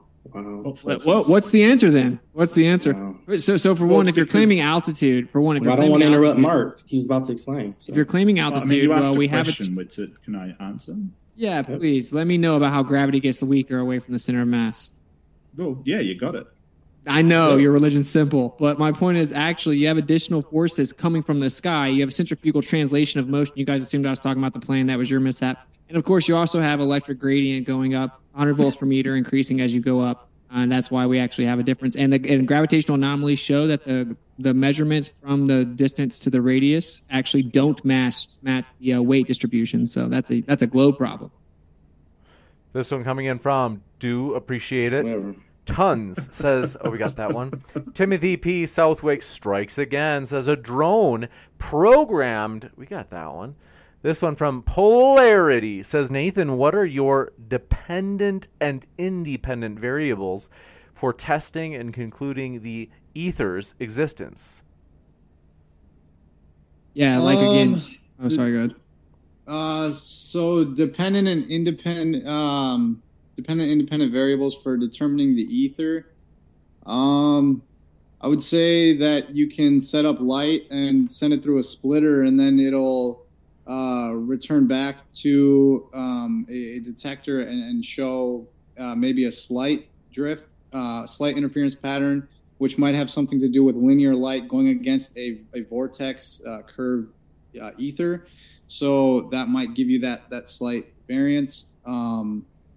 You can also take like a vacuum chamber, right? And like it would take everything out of the vacuum, and we see like electromagnetic fluctuations and energy pop into the vacuum. So the independent variable would be the vacuum itself. You're manipulating the vacuum itself, and it shows that there's not just nothing there, right? So the dependent variable, is the observable phenomena of there being electromagnetic fluctuations within a vacuum, or the Casimir effect with non-conductive plates. And you're having the independent variable of the vacuum. You manipulated that environment to remove the air, and you still have a disproportionate amount of electromagnetic energy, which is why we know there's something other than space and time, even according to mainstream academic physics.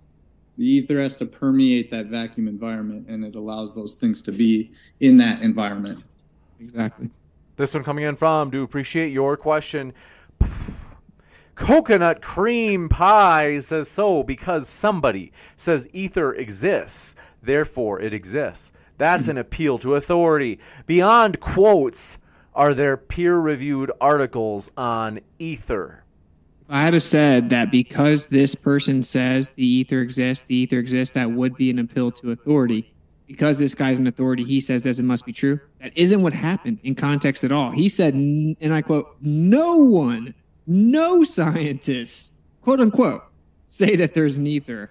So I corrected him by showing him very top tier physicists specifically saying there is an ether. The evidence for the ether is a logical antecedent of the fact that the vacuum has been proven to not be Newtonian emptiness. There's energy there that isn't predicted by particle physics or the amount of air there, and there must be something else sustaining that electromagnetic energy. That's the evidence.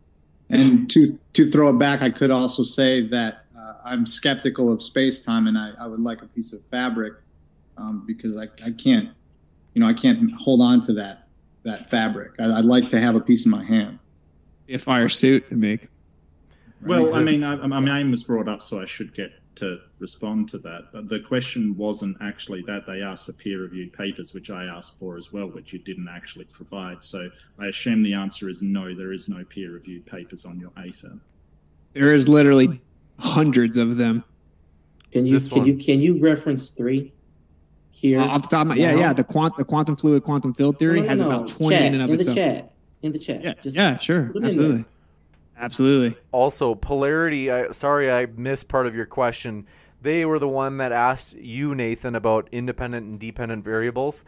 And they also then had a follow-up question. So in regards to the ether, they said, and regarding the ether, like what effect does it have on anything? So the ether would have something to do, or it has an interaction with light and potentially some magnet. There seems to be like an electromagnetism connection, so it could have something to do with magnetism as well. But the main interaction with the ether would be light, and then however the like with the Elias effect with the Foucault pendulum affecting the swing and getting it to rotate at different speeds, even going backwards. That could have something to do with an alignment of the moon and sun, which are both their own independent lights charged, I believe. Again, the sky is a very frontier area, so it's a lot of hypothesis and conjecture. But I do believe that these two interacting forces cause some sort of other effect within the ether, but it's very frontier. You got it, Ann. This question coming just to mention, sorry, James, just quickly. I just looked at the paper that you sent in. It appears that the word ether does not exist. There we go. Yeah, it's a I knew if I said it, I was going to be called a liar. Where's ether? There's no mention of ether. I bet if you guys don't let me respond, you've never read the paper, but you just searched the word ether and you think you've proven me wrong. Yeah, the author explains specifically it's a modern version of an ether, which acts like a fluid-like background medium. You can also read the next two papers, one from Harvard, which specifically says ether. You can read the second paper as well, which specifically says ethers. And I'm about to drop about 15 more. So thanks for playing. No, wait. Hang on a second. You said that this mentioned the ether. It doesn't mention ether at all. Just because you're equating a phenomenon to ether doesn't mean that that's what they're talking about. No, the author of the paper said I made earlier. The author of the paper said it's akin to an ether. You said you'd provide a paper with it. It doesn't have. There's two right there. Well, there's one from Harvard right there in the chat. Yeah, well done. Click on the one from Harvard. Why don't you do that? The ether, what is being discussed nowadays as an ether has nothing to do, like Mark said, nothing to do with how it was described in the past. My understanding is that they are in a sense, what is it when you kind of don't admit you were wrong. The scientists are colloquially using the word almost tongue-in-cheek now to describe virtual particles. That's my understanding of how it's you're wrong used now. Per usual. But there is nothing about the ether being used as a way to describe. Okay, let me read this. The ether invented by Isaac Newton. Make a 15 degree per hour drift. The ether invented by Isaac Newton, which, by the way, most Globers don't know that. Isaac Newton said, gravity cannot exist without a medium, and that would have to be an act of God. That's the stupidest thing I've ever heard, and no man with competent faculty of thinking would ever think that. Then he proposed an ether theory. I guess they forgot to teach you that in physics class. Anyway, the ether invented by Isaac Newton, reinvented by James Clerk Maxwell. This is the stuff that fills up the empty space of the universe, discredited and discarded by Einstein. The ether is now making. Reinvented means. Why are you interrupting it? It's just a couple sentences. Because you just said reinvented. You know what that means? Yeah, you're distracting again. You're just wasting our time. All right, I'm going to try. I used to interrupt. I'm sorry. Go ahead. But it is. You're interrupting because you know I'm about to justify interrupting by saying you're wasting time, because then both sides will start to do that where they're like, "Oh, you're just wasting time. You're babbling. I'm going to interrupt you." Like, don't pull a T jump. So we're gonna go. Let's go to Ridge P. Says watching. See, they get away with this, shutting it to the audience doesn't get to hear them be wrong. I'm gonna read it. So this is the end of the. I'm gonna read it. So it's discredited and discarded by Einstein. The ether is now making a Nixonian comeback. It's really the vacuum, but burdened by theoretical ghostly particles. Leon Letterman, God particle is the universe is the answer. What is the question? 2006 says the ether's making a Nixonian comeback, even though Einstein tried to get rid of it. Thanks for playing. James, if I did that, would you have kicked me out of this place by now? If you would have done what? What he just did. Finished what I was interrupted saying? No, you had plenty. You had already shown the links. You had already made your point, and you're sitting up here wasting our time because as you're just wasting time right now. No. He said, let's move on. And you're like, no, let me go over it again. And blah, blah, blah. Because it's not fair to let you guys interrupt me and then just move past the point. That happened 50 times in this debate. So I said it. I do want to get to people's questions rather than. So this is Rich P says, watching Whitsitt debate is worth every penny. Amazing. I wish I had half of his skill. You have a fan out there as well, Whitsitt. This one from Jamanico. I didn't see a question attached. Let me know in the live chat if you want to ask a question in the normal chat, and we can read it as a super chat because it's in the super chat list. Question, the answer says just some paper for you, James. Thanks for your support. Appreciate that. And this one from Coconut Cream Pie says, did we read this one? They say, so because somebody says ether exists, therefore it exists. That's an appeal to authority. Okay, thanks. Yeah, and that was a straw man fallacy. Then this one coming in for, let's see, Tim Pryor. Good to see you again. Says, so let me get this straight. You claim you can bring boats back into view after going over the horizon with zooming, but not the sun? That makes no sense. This is why we laugh. So the boats going over the horizon back in ancient Greek times when they would say, oh, we see this boat disappearing, bottom up, good eyes, by the way, to be able to see that. You see a boat disappearing bottom up, and then you say, okay, it's disappeared behind curvature. And once flat art kind of started taking off, people were zooming in on these boats and bringing them back. But the boat is not disappeared behind a vanishing point. The sun has 3 miles of ground and thousands of miles of sky. And then once they converge, once anything goes past that convergence point, you can't bring it back. No matter what zoom you're gonna apply, you're only gonna zoom in what is in front of, like looking at it this way, what is in front of this cross section. You can only magnify anything in front of that. Anything behind that is gone. You would have to move forward to then push this back, and that's or go up in elevation to push it back. Nate, how many miles away do you have to be for that effect to occur? Just throw out a number. For the sun to disappear? For what you're stating to occur, how many miles away does an object have to be? And if you don't know, ground or in sky? Give a range. Choose both, either one. Don't they say we can see 3 miles you can see further if you zoom in with your eye. That wasn't my question. That wasn't my question. Mark, do you want to jump in? I feel like I'm going to get myself in more trouble. I have a funny feeling. As when I get them like they're in a contradiction, I tend to somehow slip into a trouble. So sorry, I was checking out these papers by Whitsitt. One's from 1950, one's from 1976. Like it's just a joke. One's from 1999 and one's from Harvard. I just now proposed it. So the biometric ether theory, the vacuum ether theory, loop quantum gravity, fuzzy space-time theory are all modern ether theories. And they don't call it ether. That's the funny part. They literally do. It's called biometric ether theory. I just posted the paper. Yeah, okay. David, I'll check the out sun that one has a lot more in between you and the sun versus the boat. But once they do go beyond that vanishing point where everything is the angular resolution is so small that nothing can bring it back. Right. But things should be able to bring it back, because when something passes beyond the vanishing point, when we zoom into it, it comes back into our sight. That's how telescopes, that's how focus, like that's how our zoom works. And when we do see things vanishing into the vanishing point, like for instance, if you got, in Australia here, you got really long roads that are perfectly flat kind of thing. When you see something vanishing into that vanish point, it does not vanish from the bottom up. There is no force or no something that makes that car vanish from the tires going up. It just gets smaller and smaller. It shrinks and smaller with perspective.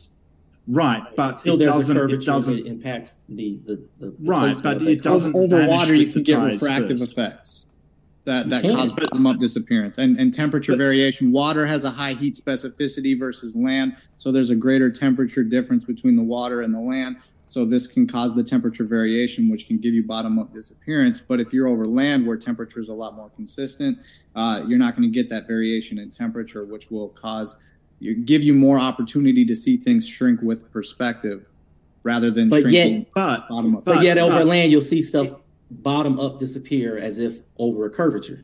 It can happen. Yeah, all the time. By the way, temperature can vary. 2018 Cornell University Vacuum Solutions in the Einstein Ether Theory. 2018 Cornell University. What page? What paragraph? It's the old paper. That's the title of the paper. Oh, this is a new link that you put up? Yeah, Cornell University. Oh, it's a new link that you put up. Okay. The other one was Paul Dirac. You don't know who that is, but emergent gravity theory, space-time foam theory. Can I just list a few of them off so the audience can look them up? Emergent gravity theory, space-time foam theory, causal dynamical triangulations theories, non-communicative geometry theory, relational block world theory, quantum graphitity theory, and that's again biometric ether theory, vacuum ether theory, loop and quantum gravity. Why would you not mention 2 or 3 and leave it at that? What was the point of you? Because you said there's none, so we'll just name 7. No, I said that your first links didn't suit. Now you're showing a list, and that list doesn't lead us to believe that within that article that you. No, I'm already there. There's nothing in that article that will justify your position that the ether explains why the Earth appears to rotate when it doesn't. David, is it possible that maybe there were some things about modern ether theories you didn't know and you could research and learn them and maybe you didn't know about them? Is that possible? Yeah, and it's possible that there are things about ether theory that do not agree with what you're saying. Did you ever consider that that's possible? Yeah, sure. There are many different competing ether theories. Yeah, there you go. Yeah. So now we go back to the original thing, which is that you postulate claims, and then Mark was doing even more of an effort to find it than I was, and he still couldn't find it. And now you throw up a 4th link that's just a list, and you're trying to rely on that list to be sufficient to say that it describes it in such a manner to prove your point that the Earth is flat or that the Earth does not rotate. The link is not a list, just so you know. I can't drop links in the chat, but it's just put it in the form of a list when you spoke. Waste of time now. Get out of here. What we have to do is I forgot what I was going to say, but let's go to the next question. Largemouth Bear says, thank you, ballers, for making a few more flat earthers today. David, you are objectively lame. You should give this. Oh, be nice. Jeez. I love it. There's I love okay. it. Nice. That's not true. They say, Mark. Nathan, you're really nice Oh, right don't now. worry, When you Mark, keep on they're getting debating to them, you. dude, you're gonna see that No, it's gonna. Nathan's Yeah, approach. Politeness is unconquerable. Yeah. They say- the last time Yeah. we debate. They've got words for you as well, Mark. But I'm gonna skip. Oh, yeah, I bet. I'm gonna skip that because they say Well, that's Whitsitt. fine. Wait, you want to hear the insult to Mark, David? Is that it? Oh, he insulted me. Hey, I want to hear the insults to Mark. Come Go on. ahead, Mark. Go ahead. Okay, as long as you're up for You're it. much better at this than I am. You guys have got tough skin, so they say Mark. Where is it? My eyes lost it. Mark, your dome is the only globe here. They love your bald head. Very sexy, like Stone Cold Steve Austin. I wear it like it is. All right, it's Right. just more confirmation. That's all. 2R squared, bro. Largemouth Bear. They also said Whitsitt and Nathan crushed it. Tim Pryor says, I think we got this one. So we get your claim. Bring boats. Yep, we got that one. Tim Pryor strikes again. He says, no. You just regurgitate what you're told.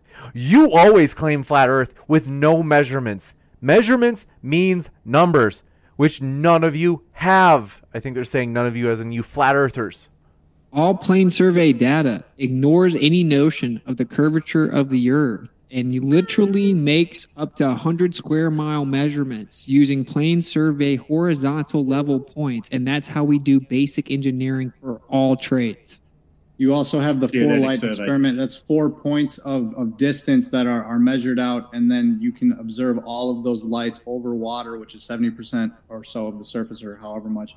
They're all planar, horizontal, linear, flat over water, and those are 4 data points at 5, 6, 7, 8 miles out. Grow to 1. Rebuttals are not permitted, James. We have to proceed, right? It just refracts everywhere perfectly. We get it. Your position's not original. Are we allowed to, I'm sorry, James, are we allowed to rebut or no? Your answer is refraction. We get it. Okay. Let me think Geodetic about that. surveys. I would like to say I'm skeptical of a refraction claim being able to make that 4 light experiment. Any glober that wants to recreate that 4 light experiment, to scale and isolate the variable of refraction to show linear spaced lights that are exponentially refracted to all just appear even magically, just right to appear even and linear and horizontal. Please do show that to me, because I think that does show the planarity of the surface. Characteristic surface of water is planar. All right. So, what's Make it are really you aware pithy. that surveys? Oh, I'm sorry. Really Go ahead. pithy. Short and sweet. It's 90 just we have more questions. 90-degree angles are used on surveys to ascertain distances, and that would require the Earth to have curvature, as the angles would not meet if the Earth was flat. 90-degree angles require curvature? What are you talking about? In order for Geodetic. the points to meet, my friend, in order for the points to Geodetic meet, you have a surveys take problem. the curvature of the Earth. Oh, just ignore plane survey. And then, I addressed that in my opener. If you had to listen, that's calculative assumption of geodetic observations, hijacking optical observations. This was my rebuttal. not word It's salad, not slow it yours. down, That's, we can that's move on. yours. Yeah. So geodetic surveys take into account the curvature of the Earth, and they make accurate measurements of the Earth all the time. And geodetic don't. engineering takes in the curvature of the Earth in order to do engineering projects all the time. Name one. Just because Witless is ignorant Name of one. this doesn't mean that it is actually Name true. one. They've been mentioned before. Somebody sent a post in with all of them, and you're like, no, they don't do that Name on one. vertical buildings when they actually do. Name one. The Royal Academy of Surveyors. That's not an engineering project. Oh, I thought you needed. I thought you meant Witless, survey. I'm not going to entertain your little. You don't know, you thing just here. made it Go up. for it. Can I explain this real fast? Give me 17 Like- seconds. No. Let's 13 move seconds. on. I mean, 12 come on, seconds. this is Okay, getting geodetic ridiculous. surveying assumes the sphere. It's a calculative assumption of sphericity based on optical observations, and it doesn't always match the globe. In fact, if you get within 85%, it's considered a success, and a weighted mean where you throw out the observations that don't match because the radius would be too big. Mark, he debunked himself, but he thinks you didn't see it. He said based upon optical observations. Isn't that how we Whoops. Slip This one. slip up right there, buddy. We got to move forward. This one coming in from Okay. Coconut Cream Pie says, read my chats. It's just my name. Thank you for that. Polarity says, Witsit, you're too smart to believing what you say. You know the sun doesn't shrink to a point. The ceiling 6 becomes a 9, but it doesn't change rotation. Yeah, like, okay, it's an optical effect based on an azimuthal grid of vision. We have an arc of vision with hyperbolic geometry of visual space. Now, I get that these are some terms that aren't familiar to Word people. salad. That doesn't make it word salad. on. You see how I It was is word going to salad. say, I was literally going to You gotta say, keep going. Sorry. I was going to say what Mark was going to say. I know that these terms aren't normal to people, right? Hyperbolic visual space. That doesn't mean it's word salad. You all have Google. Just go look it up, man. I had to read, this book as well. We have to learn new things in life. It's okay. Witsit, it's not dependent on your like how you're standing. You can stand upside down. You can stand in any orientation. If what you were saying is true, see, why are you rolling your eyes though? That doesn't make sense. The eyes are a circle, dude. They'd be the So same what? upside and But down, your up and position down. No. Down Yes. is relative to where. No, down is relative to where you're looking. So you're looking straight ahead. Down is relative, like looking down to your feet and to your legs. If you're standing upside down, then that same angle will point upward towards the sky. If that were true, this is me once again trying to unpack your nonsense. And you're recognizing the contradiction, and I have to explain it in a way that is consistent, but it has to be dumbed down to your level. So you're using and you're memorizing Right, things, you're memorizing concepts, and then you go into the concepts, but you're trying to shoehorn your flat Earth interpretation into them. And then I have to Hyperbolic visual unpack it. geometry can be proven. And I Not in that I way. have to go Ken. to the next one. There are just so many questions. We have to keep going. This one from Tim Pryor says, Flat Earthers should not be allowed to say the word science. No scientist or any field of science backs up their beliefs. If you mention science, then you are using globe knowledge. Come up with your own stuff. The Saros cycle, which science does talk a lot about predictions. The Saros cycle was derived using flat Earth culture. The Chaldeans, that they were a flat Earth culture. So a lot of this stuff does actually start with the flat Earth assumptions from our past, and then we build off of it. And then there's reverse engineering that goes on to try to ascribe things to a globe. But the flat Earth is able to make predictions and be scientific. We can use density and electromagnetism and these types of forces, thermodynamics. These are all in injunction with a flat Earth and work cohesively with on a flat Earth. Yeah, I know many physicists and engineers that are true earthers. That's just a one lie. from Jay Biblical says, Earthers, true earthers, Witsit and Nathan, why don't you guys reproduce the Mage 2 experiment by Mr. Sensible and send a camera attached to a balloon to see the curve? We're actually currently sending up a balloon much higher than that to like 33, 34 kilometers and or 33, 34 miles actually. Like just over 30 miles with an infrared camera and a specific camera to see the stars that apparently NASA can never see when they go to space. We'll be making long distance infrared observations from over 30 miles up. And you guys will just, even with infrared, you'll say it's refraction. So for sure, you'll say it's refraction, but we literally are. We literally are doing a better version of that experiment or observation. This Cool. one, I mean, Flat Earth has got a fine history of debunking themselves. We'll wait for your, this one. That was creative. this Oh, one I mean, coming it's in happened. Thanks, Bob. from I think that was a Coconut. mockumentary hit piece, Yeah. but They just say Coconut. phrases like robots. Coconut Cream Pie says, what model do meteorologists use, flat or globe? Oh, wait. Meteorologists use that's so funny you asked that. Thank you for asking it. They actually use weather balloon data, which actually is over a flat surface. That's why when they took the weather balloon data to put it onto a globe Earth, a blue marble, they had to stitch the flat map data together to wrap it around a ball. That's why when you watch the news, it's on a flat map projection for a local area. We actually get 99% of our weather data way more efficiently. Even from mainstream academia claims that we don't get them from satellites, we get them from weather data on a flat surface. So that kind of backfired, I think. NASA military, NASA, the number one user of helium, consumer of helium for all the balloons that they have. You have the ground towers that they use. That's all. Just like I didn't get to show it here, but underground sea cables use a flat water diagram in their cross sections and showing that stuff. But it's all using flat towers, flat maps. If you were going to drive across the United States, you'd use a flat map, and the weather that they show on the TV is on a flat map until they scale back and try to show you Canada and the U.S. and Mexico all at once, and then they Sky Scion says, and we can't take any more questions, folks. Sorry, we got to just read the rest, and then we've got to let these guys go because it's getting late. Sky Scion says, David and Mark, do you concede relativity says you cannot prove the orbit of the Earth from the Earth, and that everything on Earth occurs as if the Earth is at reset? Okay, so we can prove the orbit of the Earth through the parallax motions of the stars. Like, that's not something that is hard to prove. We can also prove it by the way that the stars are obscured by the sun at certain points. There's no problem proving the orbit of the Earth. I don't understand why you would make that claim. Because Einstein said, but when I was... Whitsitt, thanks, mate. Cheers. Done, settle down.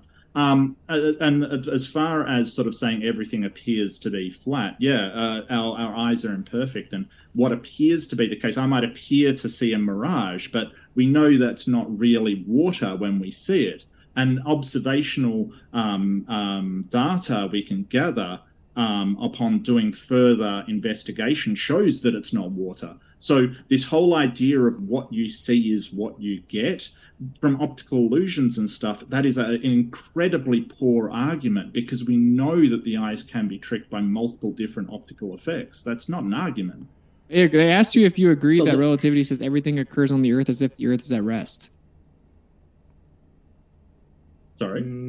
That was the question. And Einstein said, but when I was a student, I saw that experiments of this kind had already been made, in particular by your compatriot Michelson. He proved that one does not notice anything on Earth that it moves, but that everything takes place on Earth as if the Earth is in a state of rest.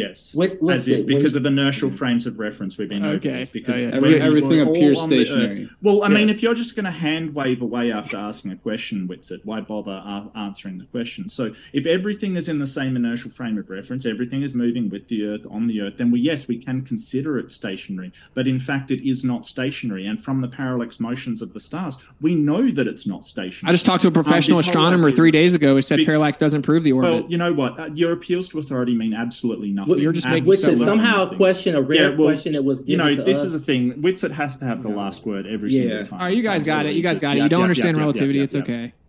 We must move on. There it is. Good job, Whitsitt. This one from Bushidoki says, today's scientists have substituted mathematics for experiments, and they wander off through the equation after equation and eventually build a structure which has no relation to reality. Quote, Nikola Tesla. Who was that addressed to? You guys. Probably. Okay, are you going to not interrupt this time, Whitsitt? Won't hold my breath. Yeah, Mark, I'm not even going to try to address the question, so I'm just going to listen and learn. Oh, okay. So mathematical models can be incredibly useful, and I mean, it doesn't really substitute for experiments, but in some way we've got to make models that can then formulate experiments of what we're trying to do and what we're trying to prove. Without mathematics, it's almost impossible. There are models that rely on maths, sure, but this whole idea of, well, because we are trending or we're using maths to describe these things, then we've just thrown science out the window is just completely incorrect. And I don't think Nikola Tesla was correct about that. I really don't. There has to be some mathematical modeling of your what scientific you're doing. Inquiries. Yeah. Sure, it has to be there in order to make coherence. To make it not just that, but you've got to. Yeah, go. Sorry, I want to let you finish up. I just want to shortly we have to move on. No. You've got to quantify things in order to carry out those experiments. You have to.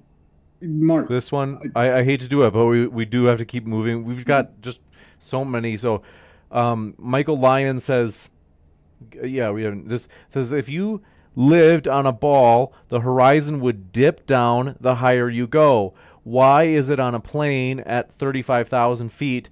The horizon is at eye level. It's observably level. It's not. It's not. Let me do this one. It is not. The thing is, your concept of eye level and level, you're confusing that with your sense of balance. And I brought this up many times. Anything that you look at, your direct line of sight, that is your eye level at that moment. Okay?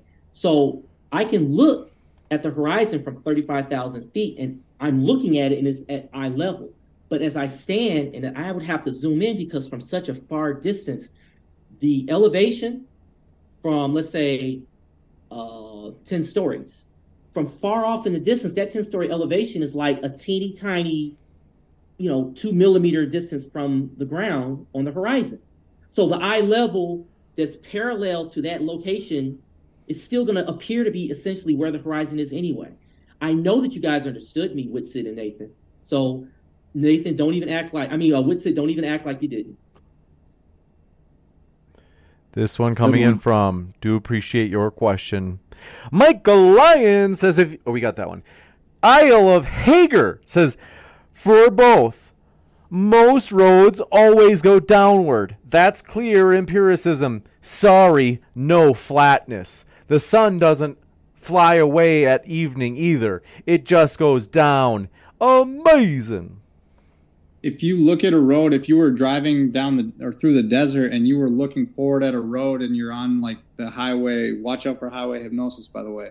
But if you're going down the highway, you're going to see that road. It's going to go up to your horizon. That's not like roads going down like that. That's a visual of a road going upward. I mean, if you're on a hill that's going down and you're going down the hill, it's going to go down. But roads can also appear to go up. That's not how the curvature works, though, when you're observing it. The curvature is observed. The curvature is not observed. You can't see what's beyond the curvature.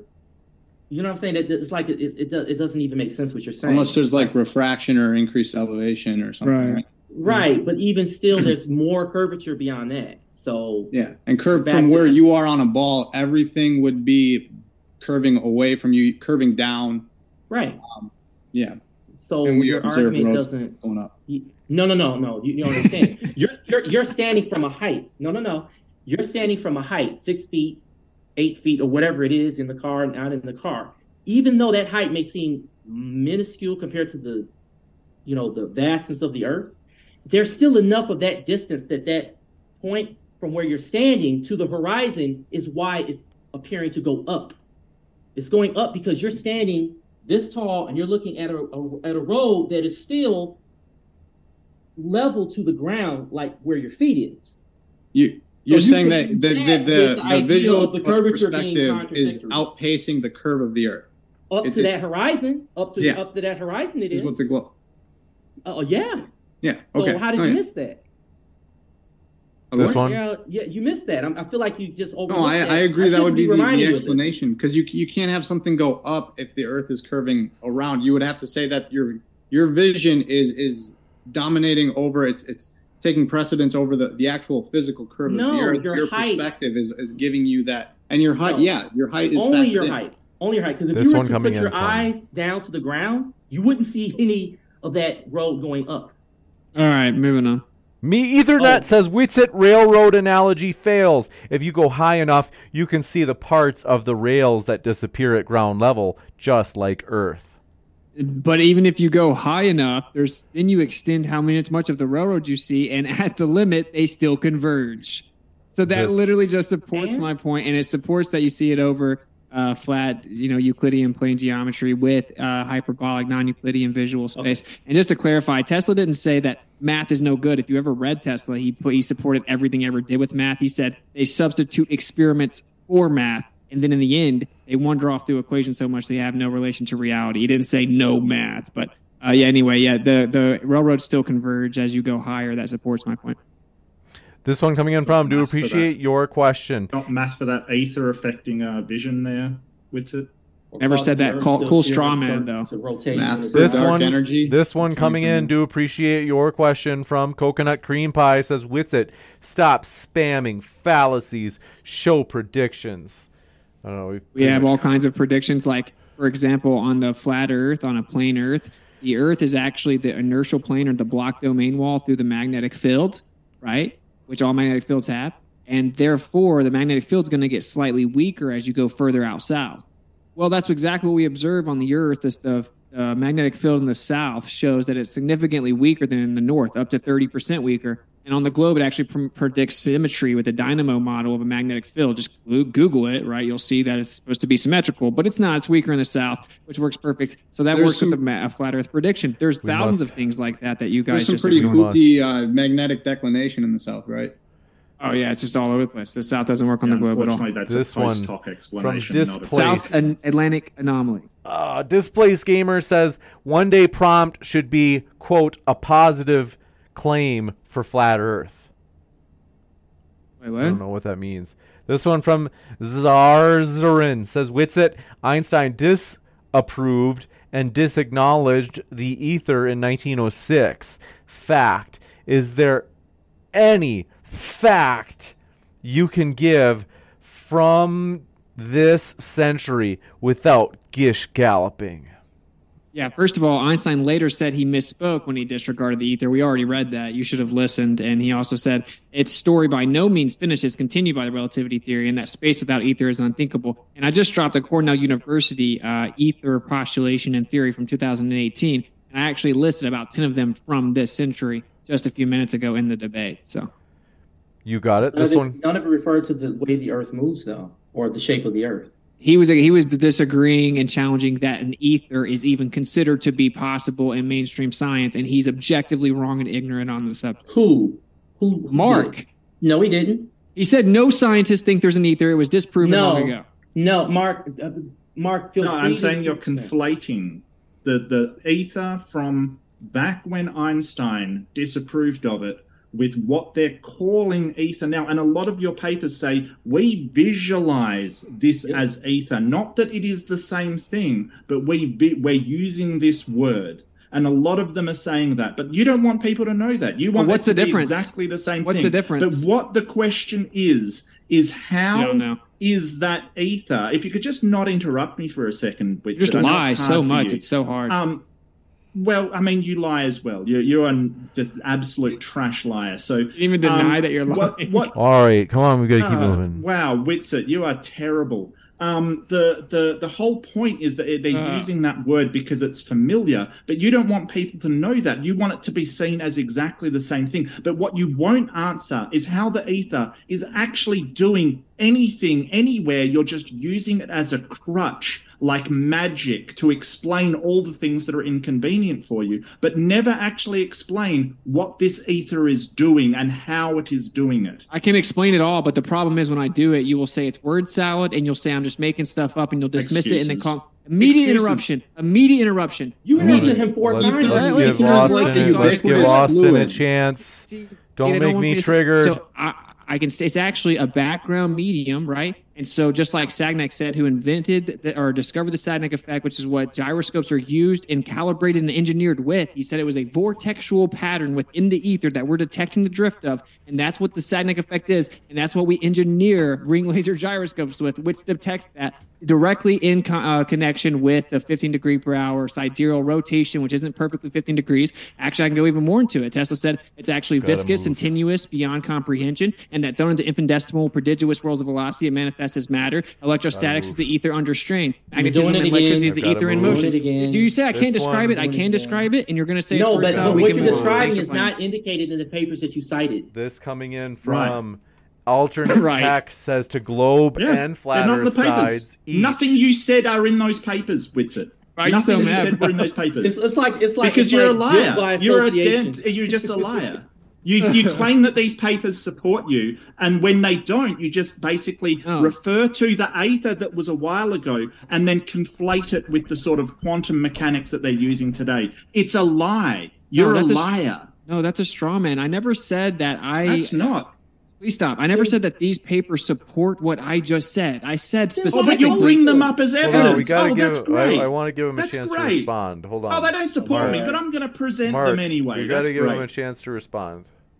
Specifically, I said there are many competing theories of an ether. And I said I have my own understanding. You said I can't make any claims about how it works. And I specifically claimed I can. I think that Tesla was very correct, except that light does not permeate the ether. It's an excitation or perturbation or disturbance within the ether itself. And it is illumination that is conflated into light. And that is actually a modality of the ether and everything is. And in fact, that everything is unified under electromagnetic theory within a vortex and a toroidal pattern around that. And that's how everything works. So yeah, I have my own theory. There are competing theories. You said that science doesn't talk about an ether. I showed it. It describes exactly what the old ether is. And it says the word ether. It says we can't unify it with relativity, though, because we can't explain it. Thanks for playing. But that had nothing to do with It doesn't describe it as it used to be. That's a lie. This is alternate Keck says to globe and flats. Do we have the ability to measure the distance to planets using amateur telescopes? Can we measure between continents as well? I think you would need to assume size and distance and what you're looking at. There's also And parallax. speed of light.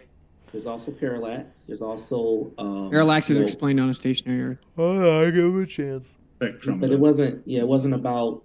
Oh gosh. See, you just did it. So could you repeat All the right, question, stop. James? All right.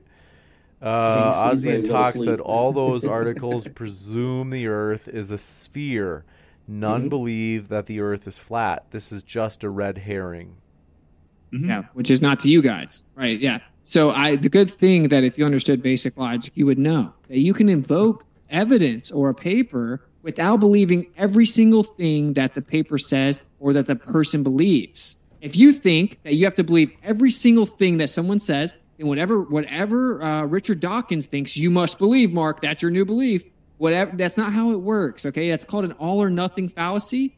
It's like sub third grade. You can invoke what someone says. You can invoke paper. You can invoke an experiment. You can invoke evidence without invoking everything that the person believes outside of the specific thing you're invoking. And you can But it invoke never- hostile witnesses. Never said that, but what you're doing is basically taking the paper. I'm responding to the super chat. Excuse me. Excuse me. You did bring up my name directly to me. So you're taking out what you want. You're cherry picking, dumping the conclusions, which is what you love to do, and then just cherry pick exactly what you want out of it and say it supports you. It's very, very known tactic.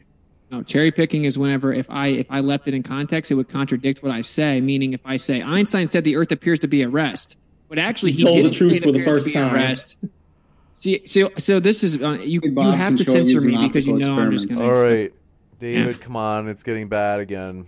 really fast. Calm So cherry yourself. picking is if I said, look, Einstein said that the Earth always appears as if it is rest. But if you went and read it in context, it would say, but it doesn't always appear like it's at rest. It has to contradict what you're saying. I'm saying Einstein said it always appears as if it's at rest. Not that he thought it was at rest, not that he thought it was flat. So when you say Einstein didn't think the Earth was stationary, he didn't think the Earth was flat, your own sources contradict you. That's a red herring fallacy and a straw man fallacy. Okay? It's very simple. This one coming in it's when from you pick out what you want from a paper. Bands. You'll get it. Banna says, why does the... Wait, actually, I want to give... Before we go to that one, alternate Keck, I feel like I accidentally short-sighted them. They said, to the globe Earth and flat Earth side, do we have the ability to measure the distance of planets using amateur telescopes? Can we get a yes or a no or an I don't know from everybody? You have to make a bunch of there's assumptions. there's Like, other Not at the ways we same can. time, though. Let's go from left to right. Austin, yes, no, or I don't know. no, not without a bunch of assumptions. What about Nathan? I'd say no as well. I mean, you're just looking at something you maybe have to have like a measuring device. I don't think you can. You'd have to measure other things and have other detectors and everything. But no, I'm gonna say no. How about Mark? Yeah, not accurately, but there are other methods of determining distance to planets. That's no problem. And then how about David? Yes, with other tools that are used in conjunction with them. And then can we measure between continents as well? If you feel like your answer didn't already imply the answer to this, feel free to give an answer to this on whether or not we can we measure between continents as well. It's very difficult to measure distances in water, especially in the southern hemisphere, quote unquote. Anybody else? You could maybe, I mean, like if you really wanted to like nitpick it. You could look at a landmark on land and then measure, okay, that's so far away. And then you go to that landmark and then look out at another landmark and say it's that far away, scoot your way across a continent, something like that. But I don't think that's what he was asking. So. Well, I mean, with the power of telescopes, we should be able to see from one continent like South America to Asia, but we can't. And that's because the Earth is a globe. Well, and there's see infinitely through an atmosphere. Opacity. Any others? Yeah. Okay. This one from Bana says, why does the globe side really, I think they mean rely so heavily on presupposed theories? Isn't there a question that doesn't involve the Earth already assumed as a globe? Well, what other shapes could possibly be like coherent? Let's say it's a cube. If it was a cube, then you would get to a certain distance and then you'd see a 90-degree drop off. So it can't be that. Same thing with a triangle or any other shape that has a sharp change in the perimeter. So you're left with shapes that are, spherical. Gradual. Or something like that, right? So the curve that we see all along our vast Earth is consistent. We don't see certain areas that have a more striking slope than others. You got it. That's it. You got it. And might as well tell you a couple of quick housekeeping things, folks. In particular, all of our guests are linked in the description box below, and that includes the podcast.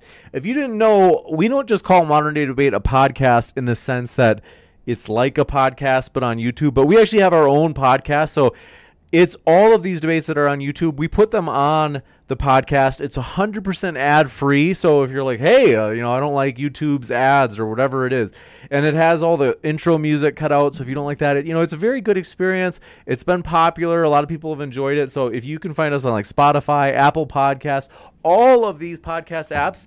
And the reason I bring that up is because you can also find Witsit's and Nathan's and Mark's and David's links in the description box there as well, or at least if they have a link at the moment, because some of the guest links, some of the guests don't currently have a link. If you are watching live right now and you're like, wait, the guests don't have a link in the description box, you just have to refresh the page because I put them in after the debate started. So pardon my delay on that. But want to say thanks for all of your questions, folks. It's been a true pleasure. We appreciate our guests. So I want to say one last thank you, Witsit, Nathan, Mark, and David. It's been a true pleasure. Thank you, James, and thank you everyone participating. Just a quick question, James. Are they doing a Discord after show? I don't know if they're going to do that or not. I have no idea, man. I'm sorry. We do have a Modern Day Debate Discord as well. So guys, if folks out there, if you didn't know that is true, highly encourage you to check it out. And also, last but not least, as I mentioned earlier, Modern Day Debate does have a TikTok account, and I have pinned our TikTok. I think it's at the top of the chat right now. It's certainly at the top of the description box. And I highly encourage you, if you have not yet followed our TikTok and you have a TikTok account, what are you waiting for? And the reason I say that is because once we hit 1,000 followers, we will be able to put these streams with these gentlemen, for example, out on TikTok so more people will hear them make their case. And so that our neutral platform can expand as we try to give everybody their fair shot to make their case on a level playing field. So one last thank you to our guests, though. It's been a true pleasure to have you guys. Can we can we get like a closing word? Like just a minute to just... I can give you 60 seconds each. Yeah, okay. Skip me. So I thank you everybody for following along. Honest, open mind, inquiring. Science is wonderful. Thank you, James, for hosting this and everyone for being here, having this discussion. James is going to have his next podcast about is Christianity rational? And I just really, y'all, if the Earth is flat, the 666 tilt, 666 curvature to the Earth, 666 falling around the sun, continuous orbit, bottomless pit around fire, all that stuff. The people that are in power, y'all, the Washington Monument, the barcodes, there's a lot of sixes and stuff in places, and these people are willing to use lethal force to determine policy instead of words. I think this is a lot about the human condition. We're either special, center of creation, or we're animals, and animals do all sorts of things, including take one another down. I think there's a lot of importance to this topic. So Thank you, James. Thank you, everyone, for this discussion, and then people as well following along. So, my pleasure. Anybody else? Otherwise, thank you. I think he crushed it.